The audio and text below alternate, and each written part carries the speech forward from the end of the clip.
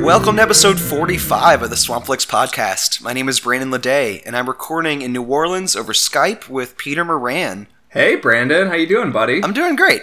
Peter is the co-host of the We Love to Watch podcast, which I listen to every week as soon as they're posted. Brandon is a very apt listener, a very regular listener, and we always appreciate that because it's fun to bounce off whether or not we did a good job. Yeah, and it's been great to be on your show, too. I was on a Xanadu episode, and we did one of the Vincent Price The Fly, and they were both super fun to record. And you will be back again soon. Hell yeah. We're figuring out our early 2018 right now. And the thing we keep running into is that we cover a lot of the same material. Like, there's a lot of overlap in our interests, and sometimes we'll do an episode on something, like, close to each other without any kind of planning. There's this kind of, like, synchronicity there. It's so weird because these like, cult movies get resurrected from the grave, and, like, we'll bring them up regardless of if they're, like, getting an Arrow restoration, or regardless of, if something was on TCM. Like, it's always just, like, I thought of the movie, and then Brandon also thought of the movie, and then we'll happen to have a week where we're both talking about, like, The Dentist or something. Yeah, and that's kind of why it's, like, so great to be able to just share stuff together for once, like, directly, instead of just by happenstance. So, just kind of off the bat, what we usually do on the top of the episode is we ask each other what we've been watching lately. Is there any, like, movies you've seen recently that have kind of stuck out to you? So, the one that's sticking in my mind the most right now, that's, like, for some reason won't just die, is I finally saw Jennifer's Body. Oh, that's such a great film. I didn't really like it, but it's like getting this weird momentum where even though I didn't like it and I found it really irritating at the time, in my mind it's just like growing stronger. Like, I might love it by this time next year, I don't know, but like, do you get that thing? Obviously, all my complaints about it are pretty typical. The dialogue was annoying and like... Yeah, it's so overwritten, but in like a kind of gleeful way. Yeah, and it's got a third act plot twist that's like not really necessary to what the movie is about. It does feel a little sanitized for even being a rated R movie. I think I latch on to, like, the glee in that movie, like, just how much fun they're having with the material, and, I don't know, a lot of, like, cheaper horror films like that don't really go for excess. It's got kind of a major studio slickness to it, so you don't expect how pulpy it gets, and just how, like, kind of bonkers, cartoonish energy goes into it. It is fun as a narrative movie, where you're like, Diablo Cody's career. Because, like, everybody loved Juno, and, like, Juno was, like, kind of this, like, sweet, almost twee movie that has, like, a somewhat sour disposition towards high school, but never that negative. And then it goes to Jennifer's Body, which is, like, almost Heather's level cynical. Yeah. It hates high school, and it thinks everybody is a flake, and everybody is fake. And it's an interesting movie because it's both highly cynical, but it's, like, having a great time with it. It reminds me of Heather's. I'm sure Diablo Cody would love to hear that, but it didn't quite reach those heights for me. Going back to what you were saying, though, I don't know if I really turn around on movies like that. I feel like what happens is I double down on stuff the more I have to defend it. I know. Like, okay, for Jennifer's Body, if someone says it's bad, I just have to come up with reasons why I disagree, and, like, you sort of, like, dig your heels more and more, because you basically talk yourself into thinking about the movie more, and, like, more specific reasons why you like it sort of come to mind. So, like, I don't even know if I necessarily loved Jennifer's Body on the first watch, but, like, the more and more I talk about it, and the more I, like, have to come up for defenses of, like, how ridiculous it is, like, the more it sticks out to me as something I really enjoyed. I don't know if part of it is, like, a mental sunk cost fallacy, but I have that as well, where I'm, like... I will have a cult movie, particularly these maligned cult movies. I say, if there's one thing that unites all of us, dissolvers out in the nomadic wastes of the web after the site went down, it's that we all love the idea that, like, a movie's reputation can be repaired. and that we can take something back from ignominy, and like it's a very Nathan Rabin-esque idea, but like that's what united a lot of us, is like the idea that like, hey, actually Cloud Atlas is amazing. And then you have to fight these fights. You can name like any movie in that climate and somebody is willing to defend it and build it up, and I like that positive energy as opposed to like, I don't know, something like the Reddit forums where it's more about tearing it down. Yeah, and that's what Aaron and I on We Love to Watch, we very rarely do movies that we know we're going to hate. We never have hate fests because like we just don't generally find glee in finding something we don't want to watch. Like I am always excited if I felt like I spent my 2 hours well. I never want to be like, oh yes, this is something I can trash. Like I just don't get that mindset, really. That's not me.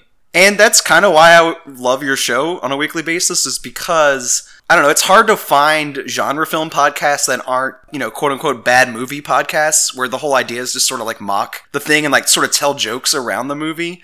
Y'all definitely have like a humorous way to look at the films, but it's definitely from a pure appreciation standpoint and not like, how can I mock this thing that we're watching this week? It's like, how can I find a good time in it? Which is why I like listening to your show so much. That is some of the best praise we've ever gotten to the show. That's very, very sweet of you to say. And I would say that what you see in our show, I see in yours, because one of the reasons I really love Swamp Flicks is that I feel like we're on a similar journey where, like, the idea of giving everything a chance, even if it's, you know, if it's trash, if it's well accepted, like, everything gets a second chance, whether or not you know, the public consciousness would think it deserves it, is a big thing. And so that was another reason I wanted to return to Jennifer's Body. I was like, a lot of people hate this movie, but the right people love it. So it's like, I knew you liked it, and I was like, I'll have to return to it. So yeah, who knows? By this time next year, Jennifer's Body might be like a movie I adore when I rewatch it. But right now, I'm just like, why do they talk like that? Yeah, there's kind of like a Joss Whedon, like, quippy thing about it, which I guess Diablo Cody usually does, but in that movie I could see it getting, like, if you're on the wrong side of it, it will only get worse as it goes along. There's people that, like, say, that's how teens actually talk, and I'm like, I'm not that detached. I'm 26. I'm not that far away from being a teenager, and we found a lot of this shit annoying, like, I don't know, 7 years ago also, like. I think if I return to it, it'll be in, like, a Karen Kusama kind of, like, retrospective. Like, I'd like to see how that fits in her general vibe, especially when it comes to her approach to horror films. Because it does feel like an outlier against stuff like The Invitation, which is a lot calmer, or her segment in XX, which definitely doesn't have that joke-a-minute vibe either. It is so glossy compared to her normal stuff. Like, Girl Fight, is that the Michelle Rodriguez movie? Yeah, I actually haven't seen that, but I really should. Girl Fight is a little grungier. The Invitation is much more stripped down, much more of a you know, post-2010 indie horror movie, very, like, reserved looking in terms of its color palette and stuff like that. Jennifer's Body is something that, yeah, I think would be an interesting return to, because that's basically someone being like, you and one of the most promising scriptwriters in Hollywood right now, the most talked about scriptwriters in Hollywood, are going to get to do your big glossy horror movie, and you get to have blood and tits and, you know, one of the hottest stars, like, getting to, you know, sort of counteract her own image or subvert her own image, or at least try to. It sounds like a really pleasing property, but, like, it also kind of didn't work out for her or Diablo Cody. Yeah, I'm sure it came with studio notes more so than The Invitation as well. Like, I'm sure she had to answer to a lot of people the way she doesn't have to when she works with smaller budgets. Nope. Anything else besides Jennifer's Body recently that you've seen? Yes, I've got a couple. So I don't want to talk about anything we talk about on We Love to Watch, because that's fucking boring. Everything will get its own hour and a half on We Love to Watch. So the other stuff that I've been watching is I've been watching more Christmas movies. And I watched 2 movies in rapid succession. I watched the Ron Howard of The Grinch with Jim Carrey. And then I watched Jim and Andy, the documentary on Netflix about Jim Carrey imitating Andy Kaufman, and his, like, behind-the-set diaries of him trying to get into Andy Kaufman as a character. Yeah, I'm fascinated about that one. I want to see that so bad. It is one of those documentaries that you watch, and no matter where you fall on the end of it, you're like, I kind of think Jim Carrey is, like, both smarter than he was before and more of an asshole. Like, it adds shades of color to Jim Carrey, but I don't know if in the end of the day it's shades of color that necessarily will help him as a public figure. But I don't know if that fucking matters, because his goal was to inhabit Andy Kaufman, who didn't really care if everybody loved him. So it kind of is appropriate, like, the idea that, like, Jim Carrey was doing something that is, like, you know, he thought the right people would get in this, like, sort of public performance thing. And then Andy Kaufman was doing the same thing, but just very, very public, like, on SNL and in wrestling rings and shit. Yeah, I think you probably saw the worst side of Jim Carrey in both of those titles. Like, the worst thing about him is when he doesn't have, like, a babysitter, like, when he's allowed to just do whatever he wants. Those are both very self-indulgent projects. Like, for him to be able to be a method actor who's always in character as someone who's already an asshole. I mean, sure, Andy Kaufman he's super funny, but I'm sure he's not the best person to be around as, like, a intimate friend, you know? No. Especially, like, with the wrestling stuff, where he just, like, doesn't break character and says all this, like, misogynistic stuff because he's playing a heel. That probably gets old when the cameras are off, and I'm sure that extends to Jim Carrey as well.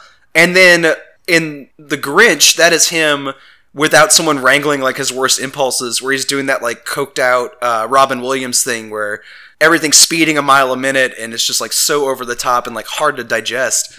I'm gonna say something controversial about the Grinch movie. Jim Carrey and a few of the songs are the only thing that has aged well about that movie. The set design, the character design, the general aesthetic of that movie is maybe the most aggressively ugly thing I've ever seen in my entire life. The Grinch Baby is a horror show. The Grinch Baby is something that, like, anytime you bring it up, I just start, like...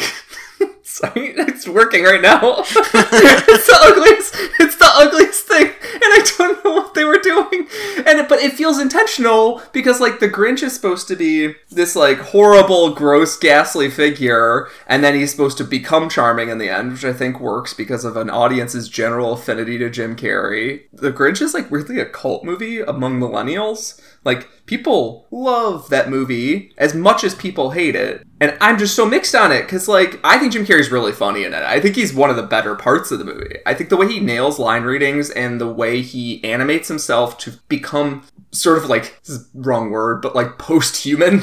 Like, he's, like, trying to become such a, not a rubber face, a rubber everything. Like a rubber Johnny. Yeah, I mean, he's playing a, like, live-action cartoon character, so I guess it does require that energy, but I just feel so exhausted watching his performances in that style. Oh. Like, when I was a kid, I would have loved to watch Ace Ventura over and over and over again, but I don't think I can make it 10 minutes through it now, because it just, like, wears me out. And the transphobia in Ace Ventura. Oh, yeah, well, that too, yeah. So, I think the Grinch movie is a very interesting thing because, like, it's obviously very subjective whether or not you think somebody is funny. I think Jim Carrey's constant energy is, like, really befitting of that character. But, like, it's so telling how hideous that movie is and hard to look at. And yet I continue to watch it every year. There's something drawing me to this movie. It's funny because, like, the only chink in the armor, not even a chink in the armor, the only Achilles heel of the movie is, like, that they seem completely into the I love how committed they are to how ugly the aesthetic is. It is 100% just, like, crossing the Rhine. This is a point of no return. Just keep pumping forward with this, like, hideous candy cane There's so many sets they built for this movie. Hard plastic polymer sets and cars and shit that actually work and run on tracks that, like, this wasn't a half measure kind of thing. This is a full measure thing. There's something weirdly charming about how hideous it is and committed. Yeah, if that was done this year, it would be, like, almost entirely green screened, I would assume. Yes, because of cost. There are scenes where, like, they're in their house and I'm like, so a set designer had to go and design a blender that looked hooey, and it is in the corner background of a shot for a quarter second while Jim Carrey is stealing a Christmas tree or something. It's kind of magical in the sense that, like, people are so committed to it, because I hate half-committed atrocities. Half-committed cinematic atrocities. Real-life atrocities, I would prefer them to be half-committed.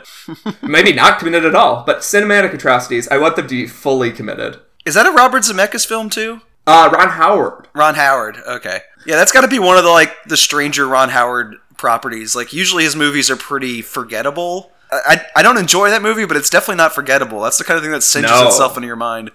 That's it. Every year I think about it, I'm like, well, I gotta watch that weird thing they gave Ron Howard a ton of money for, and then my last note on it, kind of, the only sign that they know that the movie is, like, the aesthetic is hideous is because the lead character, that's not the Grinch, is Cindy Lou Who. They don't give Cindy Lou Who that hideous, awful, upturned mouse nose thing. But everyone else gets it? Everyone else gets it. They give her just a normal nose with some Hollywood makeup to make her cheeks look rosy and stuff. And, like, that's the only side of the armor. They're like, well, Cindy Lou Who has to look cute. We can't have Cindy Lou Who with this, like, freak of nature on their face. And everyone's like, what freak of nature? Nothing. So she's just not going to have the nose? She's just not going to have the nose. We don't want to look at the hideous thing we created the whole time. We have to, like, brush that aside. It's like how Dr. Moreau doesn't, like, live in the jungle. He lives in a house up at the top of the hill, right? Recently, I didn't see anything, like, seasonally appropriate like that, but I did watch something that's kind of a mess in the same way. I dug into this Roger Corman production called Bloodbath from 1966. This is one of Corman's, like, scrapping together pieces of, like, thrown away movies into this incoherent mess where everything's sort of, like, clobbered together out of, like, basically bits of trash. It's like every one of those tactics he usually uses all at the same time in one film, and it actually reaches this sort of, like, blissful insanity in the mess of it. It started as this Yugoslavian spy thriller that he made. It's called, like, Operation Titan or something like that.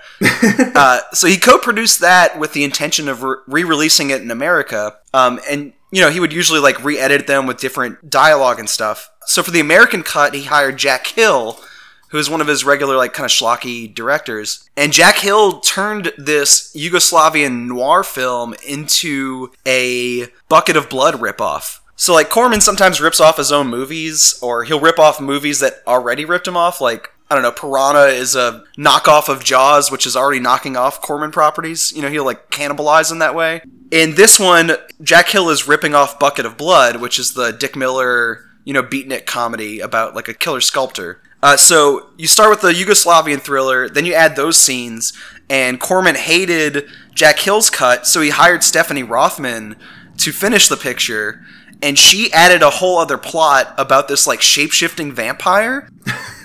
So this vampire is in with the beatniks. He's, like, doing better than them, like, professionally. People are actually buying his art. And whenever he hits on women, he turns into a vampire if they ever show any interest back.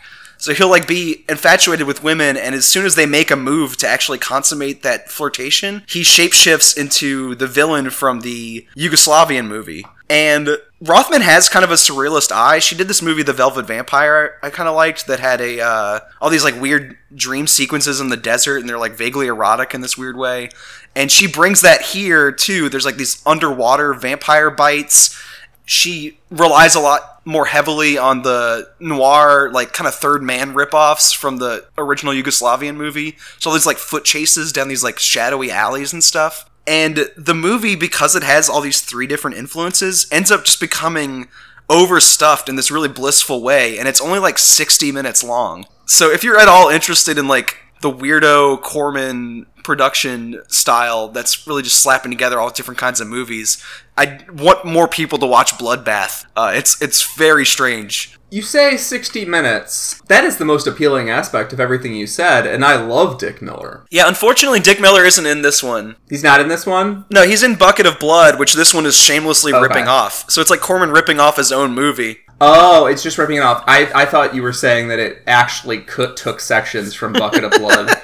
I wouldn't put it past him. It would make sense. I wasn't sure if you were saying that it took... it not only ripped it off, but it specifically stole segments of the movie, which is like a whole other level of ripping off. Just the editing challenge of trying to cut two movies that were shot by different people together is really appealing to me. I just watched Night Train to Terror in Spooktober this year. I don't even know that one. It's 3 movies cut into an anthology movie where all 3 movies were chopped down to, like, 40-minute sections. And then there's God and the devil are on a train telling each other stories. And the stories are the 3 movies. But, like, I love the idea of just taking, like, this thing that no one maybe will see, and taking the parts of it that you actually liked, and then just reappropriating it to yourself. Because, like, we've got so many...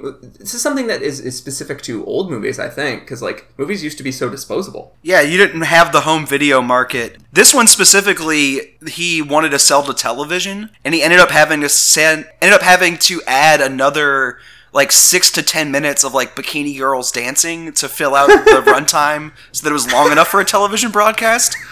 He turned in something at 50 minutes.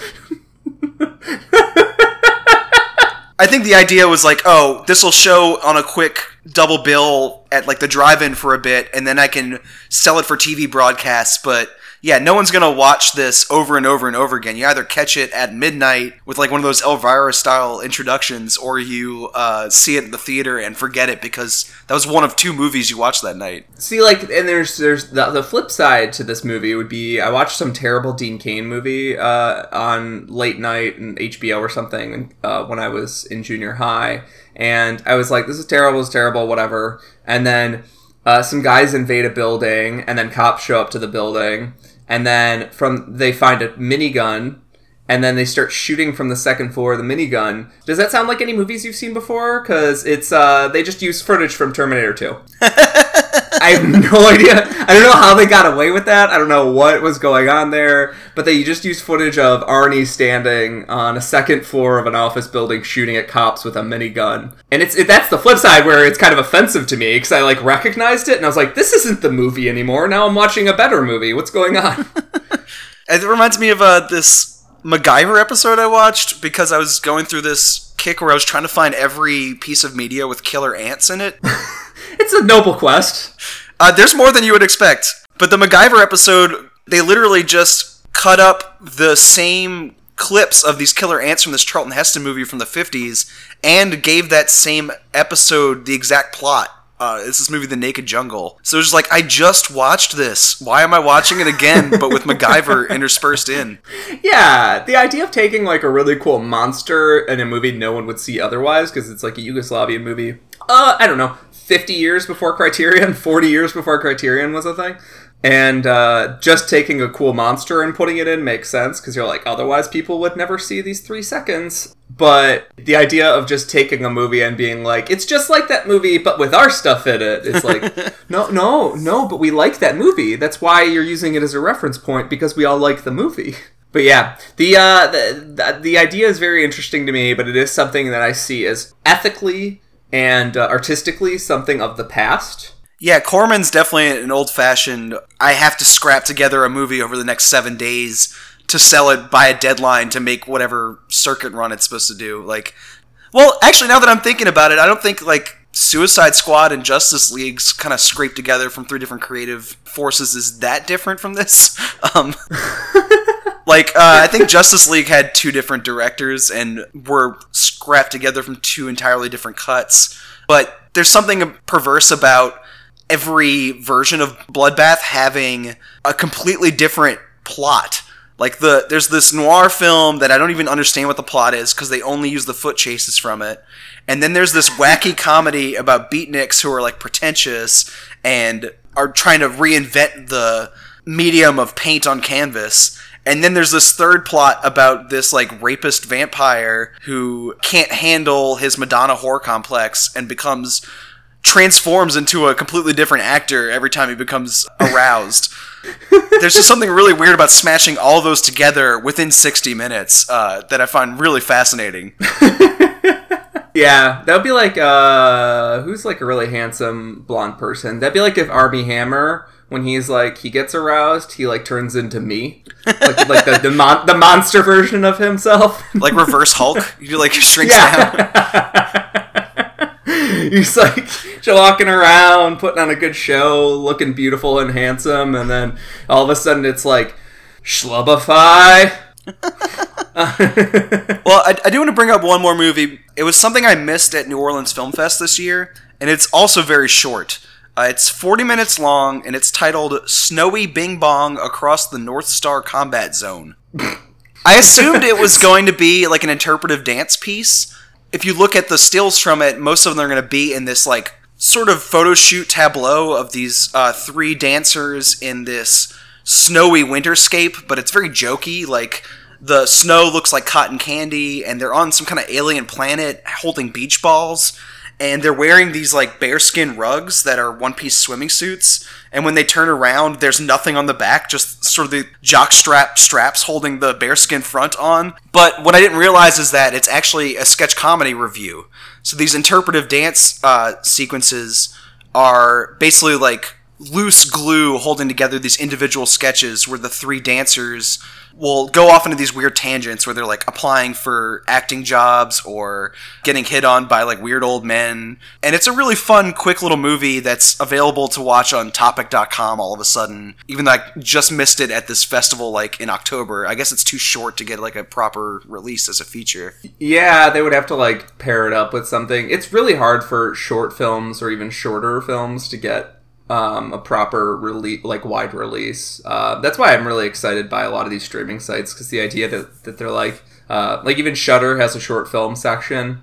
I just like the idea that these movies can actually get in front of an audience, because otherwise, like, your choice is to drown on YouTube with all the other content. Or Vimeo. A lot of shorts go to die on Vimeo. And, like, you can't really make money off of it. You can't really get any sort of curated distribution. I mean, I guess you can get, like, some, content king to, like, send the video around, but you're not getting the sort of thrills and chills that, like, a 90-minute movie would get from Criterion, where, like, oh, what's going to happen with my movie? It's gonna get in front of audiences, and people are going to be talking about it for years because it's a Criterion movie. Like, that sort of stuff doesn't happen with short films as much unless they're all paired together. Yeah, and I do like when they pair them with a feature, though. Like, at festivals specifically, there's always, like, a couple features you'll go see that'll have, like, a 5 to 10 minute short attached on the front. And it's a good little, like, palate cleanser, just sort of, like, getting you in the mood of watching a movie. Sometimes it'll even outshine the feature in some way. This one was paired with that Great Choice Red Lobster commercial horror film that's been making the rounds. Have you heard of that? Mm-hmm. I've not seen it, but I've heard of it. Yeah, I wanted to see that so much, and I was bummed that I missed Snowy Bing Bongs because of, like, a schedule conflict. So it's cool that one's online to consume. But yeah, I kind of wish I had seen it on the big screen with that Great Choice pairing. I do like the idea of going to the theater to see, like, a very quick double feature where you get, like, a good, like, 4 to 10 minute short, and then you get, like, a 90-minute feature. You said palate cleanser. When I went to, I live in San Diego now, but I lived in Chicago 10 months ago. For years and years and years I lived in Chicago, and I used to go to this Music Box of Horrors all the time. This 24-hour horror festival at the Music Box. I recommend it to anybody. If you're looking for an excuse to go to Chicago, come in a few days before, go to the fancy restaurants or whatever, go see the fun bars at night, and then do the Music Box of Horrors, because it is so fun, the community is amazing, and the secret to it, I think... Well, one, they started serving booze a couple years ago, so that's one secret. The other secret is that they have shorts in between some of the, like, the longer chunks. So they'll have 2 movies back-to-back, and then they'll have a couple shorts to chop something up. And they'll be, like, goofy handheld stuff, and then there'll be really well-put-together stuff, or, like, a silent short.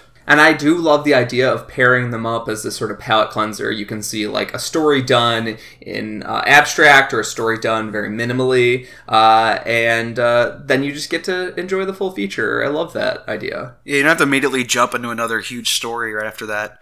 The way you're describing those horror screenings reminds me of, like, a film fest environment, which is kind of cool to just see on the regular at, like, a repertory theater. And this episode, we're actually going to be recapping everything Cece and I saw at New Orleans Film Fest this year in October. It took me literally until this past week, so it took me a full 2 months to actually review and post reviews of everything we saw at the festival. And then Cece and I kind of just sat down and talked over everything we saw together. So this is going to be a longer episode than usual. Not only because, we're going to be talking about 15 movies we saw over the course of a week, but also, before we even get into that, you and I are going to be discussing one of my favorite films of all time. I suspect this one's going to go a little longer than our usual runtimes, so just sort of buckle in and get ready for the ride. And all that's coming up to you right now. Then you're crazy. I know you are, but what am I? You're a nerd. I know you are, but what am I? You're an idiot. I know you are, but what am I? I know you are, but what am I? I know you are, but what am I? I know you are, but what am I? I know you are, but what am I? I know you are, but what am I? Infinity. No, I'm not. You are. No way. Way. Knock it off! Cut it out! Oh, shut up, Pee-wee. Why don't you make me? Why don't you make me? Because I don't make monkeys. I just trade them. Oh, Pee-wee, listen to reason. Oh, come on! I'm listening to reason. Pee-wee! And now it's time for our regular Movie of the Minute segment. This is where hosts of the show bounce back and forth recommending films to each other. And since Peter is on, I wanted to take an opportunity to introduce him to a movie I was surprised he hadn't seen yet, because Peter also co-hosts a podcast called Hey Vern, It's a Podcast, which runs down the films of Ernest. I've been enjoying the show so far, but one weird roadblock that keeps popping up is that your co-host Marcus Jones keeps bringing up Pee Wee Herman as a reference point for what Ernest does in his movies and on his TV show, which y'all pair individual episodes of the show with individual movies like Ernest Goes to Jail and Ernest Scares Stupid and so on. And I was just surprised that you hadn't really been introduced to Pee Wee Herman as a character before. Because, yeah, to do a whole podcast on Ernest, it just seemed just surprising that you hadn't touched on probably the thing that I think people would not necessarily accuse him of being a ripoff of, but in that same, like, eccentric man-child kind of area, you know? Yep, it's a sort of competitor, a rival, if you will. I think they also appealed to different audiences. But yeah, our Ernest cast, Hey Vern, It's a Podcast, is an interesting thing for me because I didn't grow up with a lot of the standards of children's television. I was the youngest of 4 kids. So, like, I got a lot of adult television and adult movies pushed on me before, well, I guess not adult movies, but I got a lot of PG-13 and up movies pushed on me before I was, had reached teenage years or adolescence, as opposed to, I just don't, I'm not versed in a lot of kids' media because, like, everybody was, all my older siblings were too old to push it on me. And Pee-wee is one thing that, like, completely went over my head. I saw 1 or 2 Ernest movies as a kid that I don't really remember, so this is like weirdly me catching up with my childhood, and you challenging me to actually watch this movie is good. I think it's going to make Hey Vern a better show as a result too. Yeah, it's good context. I mean, when I grew up in the, like, mid-'80s to early 90s in the South, so Ernest and Pee-wee were kind of inescapable just as, like, cultural phenomenons at the time. But I did have these tapes at the daycare I was at that we would watch on repeat because they were, like, filmed off HBO or taped off HBO, and those were the movies we had. So if you wanted to watch something on demand, it had to be on these, like, stacks of VHS tapes. And I grew up with a lot of, like, weird introductions to horror that, like, aren't necessarily for kids, but, like, Don't Tell Mom the Babysitter's Dead and Killer Clowns from Outer Space, The Monster Squad and The Worst Witch were, like, sort of things I would watch year-round, even though they're kind of like Halloween fare. And oddly, Pee-wee's Big Adventure was a really big staple within that collection. And I think that Pee-wee's Big Adventure, not only because it's the debut film of Tim Burton, just in general, it has kind of like an introduction to horror as a genre built within it. The movie has a very simple plot about this eccentric man-child, a character birthed by Paul Rubens in The Groundlings, when he was there at the same time as Elvira, too. So I guess they're kind of in that same, like, over-exaggerated caricature of kind of a cartoon-level personality. In Pee-wee's Big Adventure, you see that persona graduate from adult shows that are like these sort of comedy bits to this feature-length kids movie, but some of those adult themes sort of stick around in the film.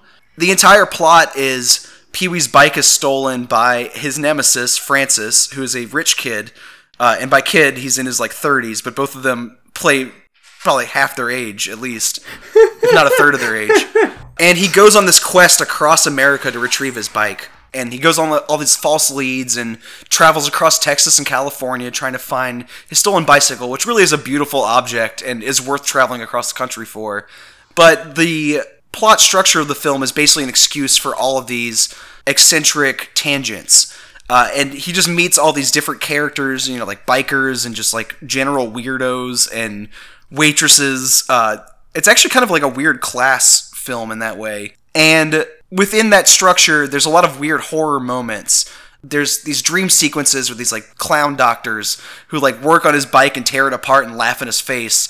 or there's a old-fashioned ghost story involving a trucker built in there as well. So this movie used to scare the shit out of me as a kid, and I would still be weirdly fascinated with it and watch it over and over and over again, because I guess that is the kind of thing that sticks with you as a kid, is being terrified of something and it being this, like, over the top in that way. So I just kind of want to ask you off the bat, watching this as an adult for the first time, what did you think of Pee-wee's Big Adventure? I adored it. It was one of my favorite movies I've seen this year as a new watch. It is something that it made me feel a little bad that I hadn't gotten to earlier, but like something pushed me away from it, and that's like the idea that like part of me is like sometimes most of the time children's movies are made for children, and like I don't want to get in with this like cynical attitude of like, this movie doesn't fit my rigorous standards for what a film should be for an adult. But, like, this movie fits every standard for what I think a film should be. And it's incredibly funny as its own thing. It's plotted really, really well, so much so that it's the pacing just kind of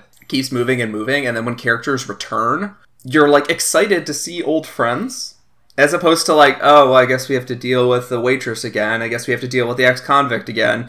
Instead, you're like, oh, my old buddies. I totally get what you're saying with the horror moments, because as a kid, I used to just, like, watch creepy movies that I was allowed to watch over and over again, like, re-exposing myself to the trauma, even though they scared me. It is funny. I do like whenever a kid's movie can have, like, little moments of terror in there, because, like, childhood horror is one of the most sacred things, I think. Like, when you're a kid, you should be allowed to have safe scares. Not scared that a guy is going to abduct you from on your walk home, but like a scare that like if you say Bloody Mary in the mirror 3 times, you're going to be abducted by a ghost, which is safe because it will never happen. But that's one of the reasons I loved it. It kind of balanced everything. It's funny, it's whimsical, but it's not too cloyingly cute or cloyingly childish. One thing that does separate Ernest from Pee-wee, Ernest has no fucking clue what's going on. Even when he's winning the movie and he's saving the day, Ernest has no idea what's going on. Pee-wee's kind of self-aware. Like, Pee-wee will look at other people like they're the weirdos. And he's entirely selfish. Like, he's on this single-minded mission to retrieve his bike, and he'll kind of sell people out on his, like, way to go achieve that goal.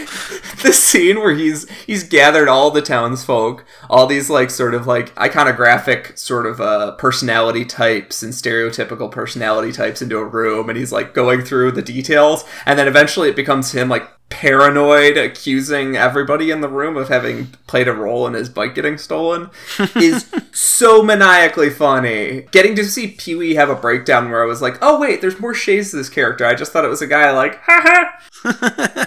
I do like that his like mind is just always at 1,000 in that way. Like he's always got his foot mashed on the pedal. He doesn't do anything halfway, which includes like in that scene, accusing every single person and being involved in the bike missing. He deflects any sexual advances from Dottie, who is like his closest friend, but also somebody who wants to see him romantically, and he is a completely asexual person. What a tragedy for the film whenever Pee-wee just keeps turning Dottie down, and Dottie just wants him to go to a movie with her. Go in the movie, Ernest. Pee-wee, whatever your name is. They're so different. I'm sorry. They are very different, but I see why that keeps coming up when you do your show. Like, I could see why those two personalities are, like, very convenient comparison points. But yeah, when he, like, wakes up in the morning, just him making breakfast is, like, the most intense routine possible. He's got this, like, Rube Goldberg's house set up with all these different pieces that have to all fall into place just to make eggs and toast. And he yells at his breakfast before he eats it. He just goes, ah! Like, there's nothing calm in this man's life. He wakes up speeding at 1,000%. Yeah. Because of that energy, he can make any simple task like the funniest thing to me. I still cry laughing watching this movie. It was so maniacally fun. It doesn't have this sort of alienation that you feel sometimes when you're watching a kid's movie that clearly would, entice a child, but like for an adult there is nothing. Like I watched Mickey's Playhouse with my nieces, and it's the most hideous post CGI getting cheaper cartoon ever, because it's just like the same animations week to week, except for this week Mickey's wearing a pirate hat or whatever. The show is clearly intended for, like, children under 5. And so watching as an adult, you're like, you feel like alienated and started like tired and depressed. But then with Pee-wee, you're like, wait, this is for everybody. As long as you don't have, like, you're not entirely made of cynicism. You're not some pillar of meanness and, the world hasn't totally soured you. Pee-wee should have something for you. Yeah, and I think that probably has to do with him starting as a character at the Groundlings. I'm sure it was super weird to see, like, an adult-themed show that was, like, perverse with this, like, man-child at the center of it. But it's not that much of a stretch for him to play it straight. But there's still, like, weird moments where, like, an ex-convict will, like, hit on him, or the devils and evil clowns fitting in. Like, that stuff's not necessarily aimed at children, but it's in the same way that most Tim Burton movies are. Like, kind of like Beetlejuice. Like, Beetlejuice is a grotesque character for adults, but even as a kid, you latch onto his anarchic Bugs Bunny type spirit, and it's not that much of a stretch to see how Beetlejuice was then reworked into, like, a children's animated show, even though, like, the sort of, like, gross sexual aspects of Beetlejuice are sort of forgotten in that transformation. I mean, Beetlejuice was one of my favorite movies as a kid. It was one of those tapes that I basically, like, bleached from having watched so much. Getting to rewatch it on Blu-ray was a wonder. Because the last time I watched it was on this, like, shitty VHS when I was a kid, and it was just, like, pale and awful looking. And I totally see what you're doing, where it's like, Beetlejuice is kind of this, like, pervert id demon. Just, like, this, like, lust demon that moves from place to place. But, like, somehow the way Michael Keaton sort of humanizes him makes sense. It's like, oh yeah, I can see why this would become a childish thing. But, like, with Pee-wee's Big Adventure, I'm like, oh, this just feels like it's a good character that just happens to not have a filthy mouth. and his world isn't filthy. And when they translate that to television for the cartoon show, like, him and Lydia become friends instead of, like, him trying to, like, trap Lydia in some, like, weird child bride marriage.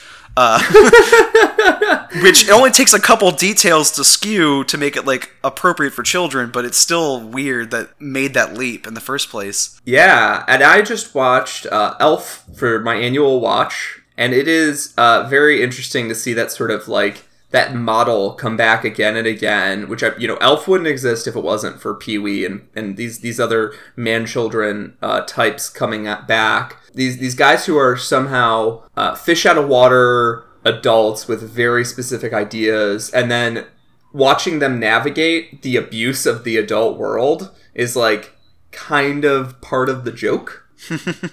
Though with Pee-wee, part of the fun, separating, Ernest is more close to Elf in that sense, because Ernest is the goofball and the rest of the world is his straight man, except for, a couple small side characters. With Pee-wee, the whole world is goofy and strange in a way that is compatible with him. Yeah, like, his house is sort of this immaculate collection of kitsch, and it's just very beautiful to see all of these, like, things that are obviously obsessions for Paul Rubin as a person sort of collected in this one space where it becomes sort of like this other world. Like, he's created this, like, small environment that's completely separate from reality, where, like, Christmas and Halloween are both year-round, like, the decorations sort of coexist, and all these different, like, 50s novelty items are sort of strewn about and create this nostalgic time frame for his environment, but also, like I said earlier, I feel like there's a class element in play as well. Like, if you go to his nemesis's house, the guy who arranges to have his bike stolen, Francis, he lives in this, like, really tacky McMansion with this giant swimming pool-sized bathtub, and that contrast between that world where everything looks new and kind of, like, grotesquely nice versus, like, the convicts and bikers and waitresses and truckers that Pee-wee hangs out with. There's, like, setting up a really strong dichotomy there between those two worlds that is really easy to latch onto in, like, kind of a punching up way. Like, Francis is so gross, where everything Pee-wee and his friends touch are so wonderful, even though they're the ones that usually get the short end of the stick. Yeah, and I think I think for sure Francis is a fascinating character to talk about because he is, from the top, a very funny character, and he sort of subverts typical bully archetypes for me. Because Francis is not a typical bully. He doesn't just, like, come in and just, like, push Pee-wee down and take his bike. He, like, tries to use his influence to, like, get to Pee-wee. Yeah, he pays someone to steal it. Yeah. He kind of, like, does these, like, conniving systems where he, like, hires a guy to do it, and then when the guy gets the bike, then he hires the guy to chop up the bike and get rid of it. Like, it's a whole thing. And then at the end of the movie, he, like, expects Pee-wee to, like, thank him for setting him off on the adventure.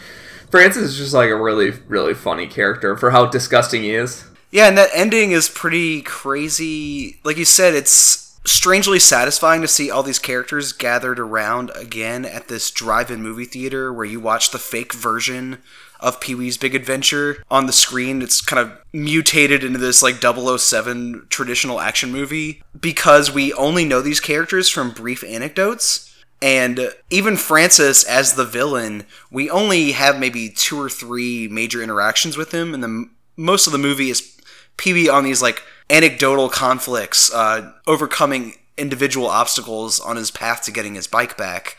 And what kind of amazes me about this movie and about Beetlejuice as well, when you rewatch them as an adult, is how short they are. I guess when you're like a child, your imagination can kind of sink into individual scenes and environments a little longer. But when I watch this movie, it just amazes me how much quality content you can pack into 90 minutes. And I don't know if it's just the anecdotal format of that, but I cannot believe this movie's only 9 minutes long, and everything comes at you very rapidly, where I feel like as a kid, those scenes felt very longer and more, like, stretched out and detailed than they actually are. Did it kind of, like, affect you at all at how quickly the movie moves? Yeah, it's paced wonderfully. The fact that it's such a singular quest and nothing feels really like even though there are detours, nothing feels like a slow detour that would, drag the movie down. None of that actually feels like that. It all feels like it's just part of the journey. It's part of the story, which is really lovely for what the movie is. Because that's the worst part about kids' movies, is when they're just bogged down for 40 minutes in the middle. Like, the Teenage Mutant Ninja Turtles movie we rewatched for the show this year. And the one thing that dawned on me is there is, like, a full 30 minutes in the middle where you're like, so do we have to just go to, like, an old shitty house to like, hang out for a little bit? Couldn't we, like, be fighting ninjas in this time? And you're like, oh, budgets. But this doesn't feel like it's held back by anything. It's just pure id. And it very much embodies who Pee-wee is as a character.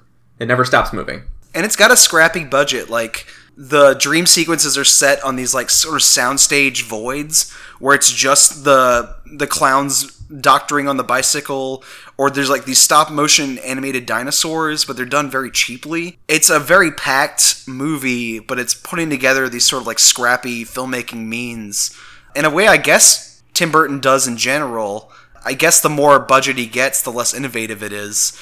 But it just feels like, going back to look at it now, it's funny to me how scrappy and, like, how cheap the production is for how much effect they're able to wring out of it. Yeah, and it's it being a Tim Burton movie makes a lot of sense because there's, especially in this era, the fun thing about Tim Burton is he seems to be able to make all of these weird tones and aesthetics gel together really well, even though Pee-wee starts the movie in this, like, candy kitsch world, and then he like you were saying, he transitions into this, like, working world with drivers and dives and all these, like, escaped convicts and stuff like that, like the more real world, and yet the real world still feels magical to him. There's a wonderful shot of him having a heart-to-heart with the waitress who but it's inside a giant dinosaur head, and you, like, are looking out through the teeth. Yeah, and that's actually the Penguin's parents from Batman Returns at the beginning. It's Pee-wee and the waitress in this movie. It is! That's a good call. She looked familiar to me, because I've seen Batman Returns. I've seen probably every Tim Burton movie except for this one.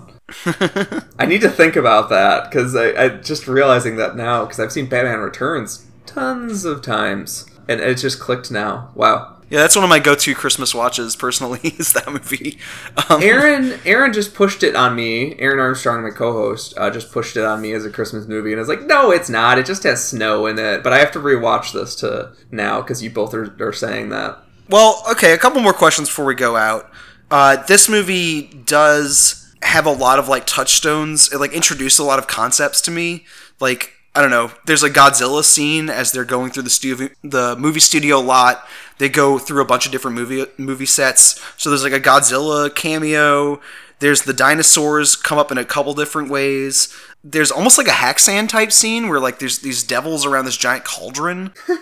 And then there's this self-contained like Large Marge ghost story that's basically like a very short film within this like larger context.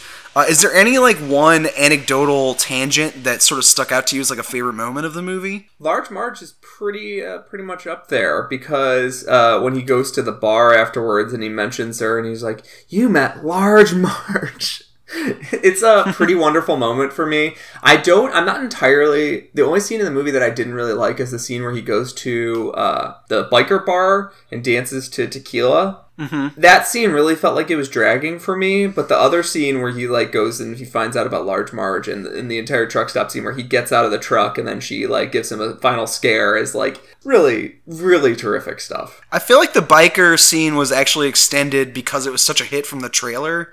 That like Tequila Dance was already a hit before the movie actually hit theaters. So I could see why they wanted to keep more footage in there. It's endearing to me now because Elvira plays one of the bikers in the scene in her regular Cassandra Peterson drag. So I was just like excited to have her in the movie. But yeah, I could see how that scene goes on a little longer than some of the other tangents. Yeah, if you don't find that specific dance he does that funny, which I didn't really, it can drag.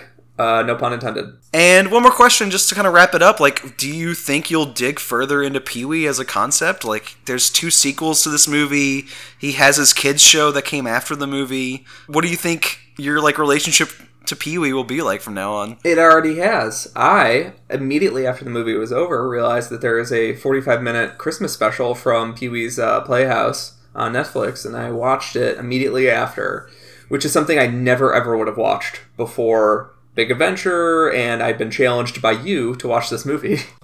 And the Pee-wee's Christmas special is like one of my favorite Christmas specials. It is so jubilantly against giving you a moral that it's just about like the anarchist, like this like anarchist sort of sense of fun about Christmas as a holiday, and there's like weird character conflicts between like the different members of the house.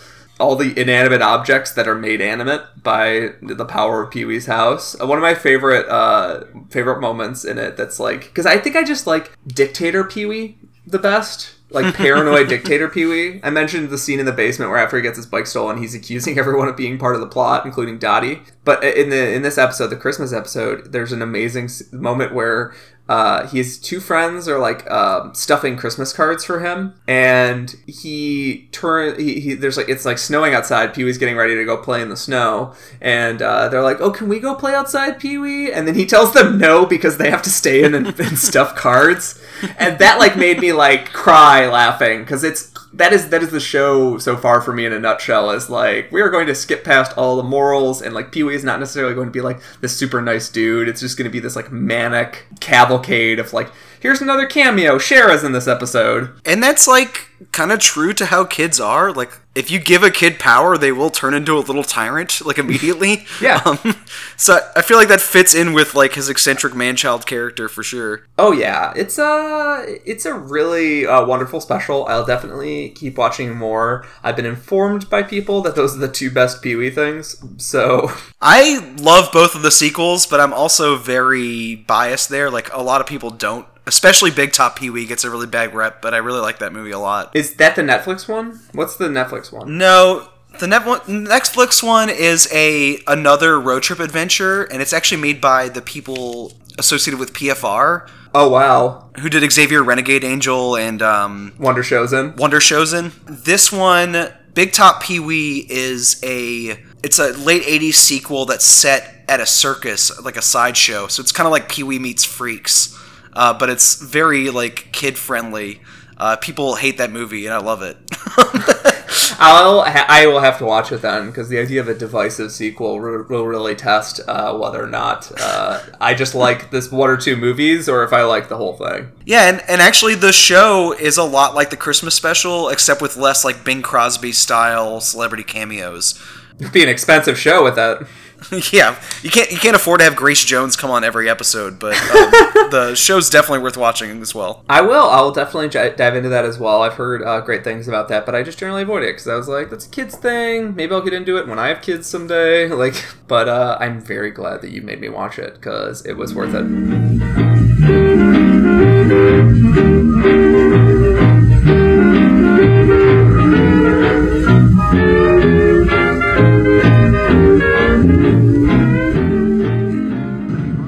It's only second week of the summer and there's already been a dead fish in the pool. We were doing an experiment. We were trying to get it back alive. That was my idea. And water balloons thrown at tourists. You can't fuck with tourists. They didn't tip Are you us. serious? No. Oh my god, this is unacceptable.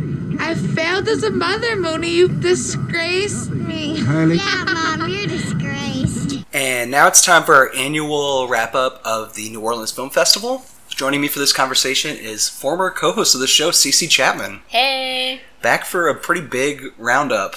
This festival for 2017 occurred around mid-October, and we're recording about a month after it happened. Probably not even going to post it until mid-December. So we're kind of like trying to remember all these like films that we watched over the course of a week. And I'd say this year we saw more than we've ever seen at the film festival before. Oh, definitely. Yeah. We saw so many films.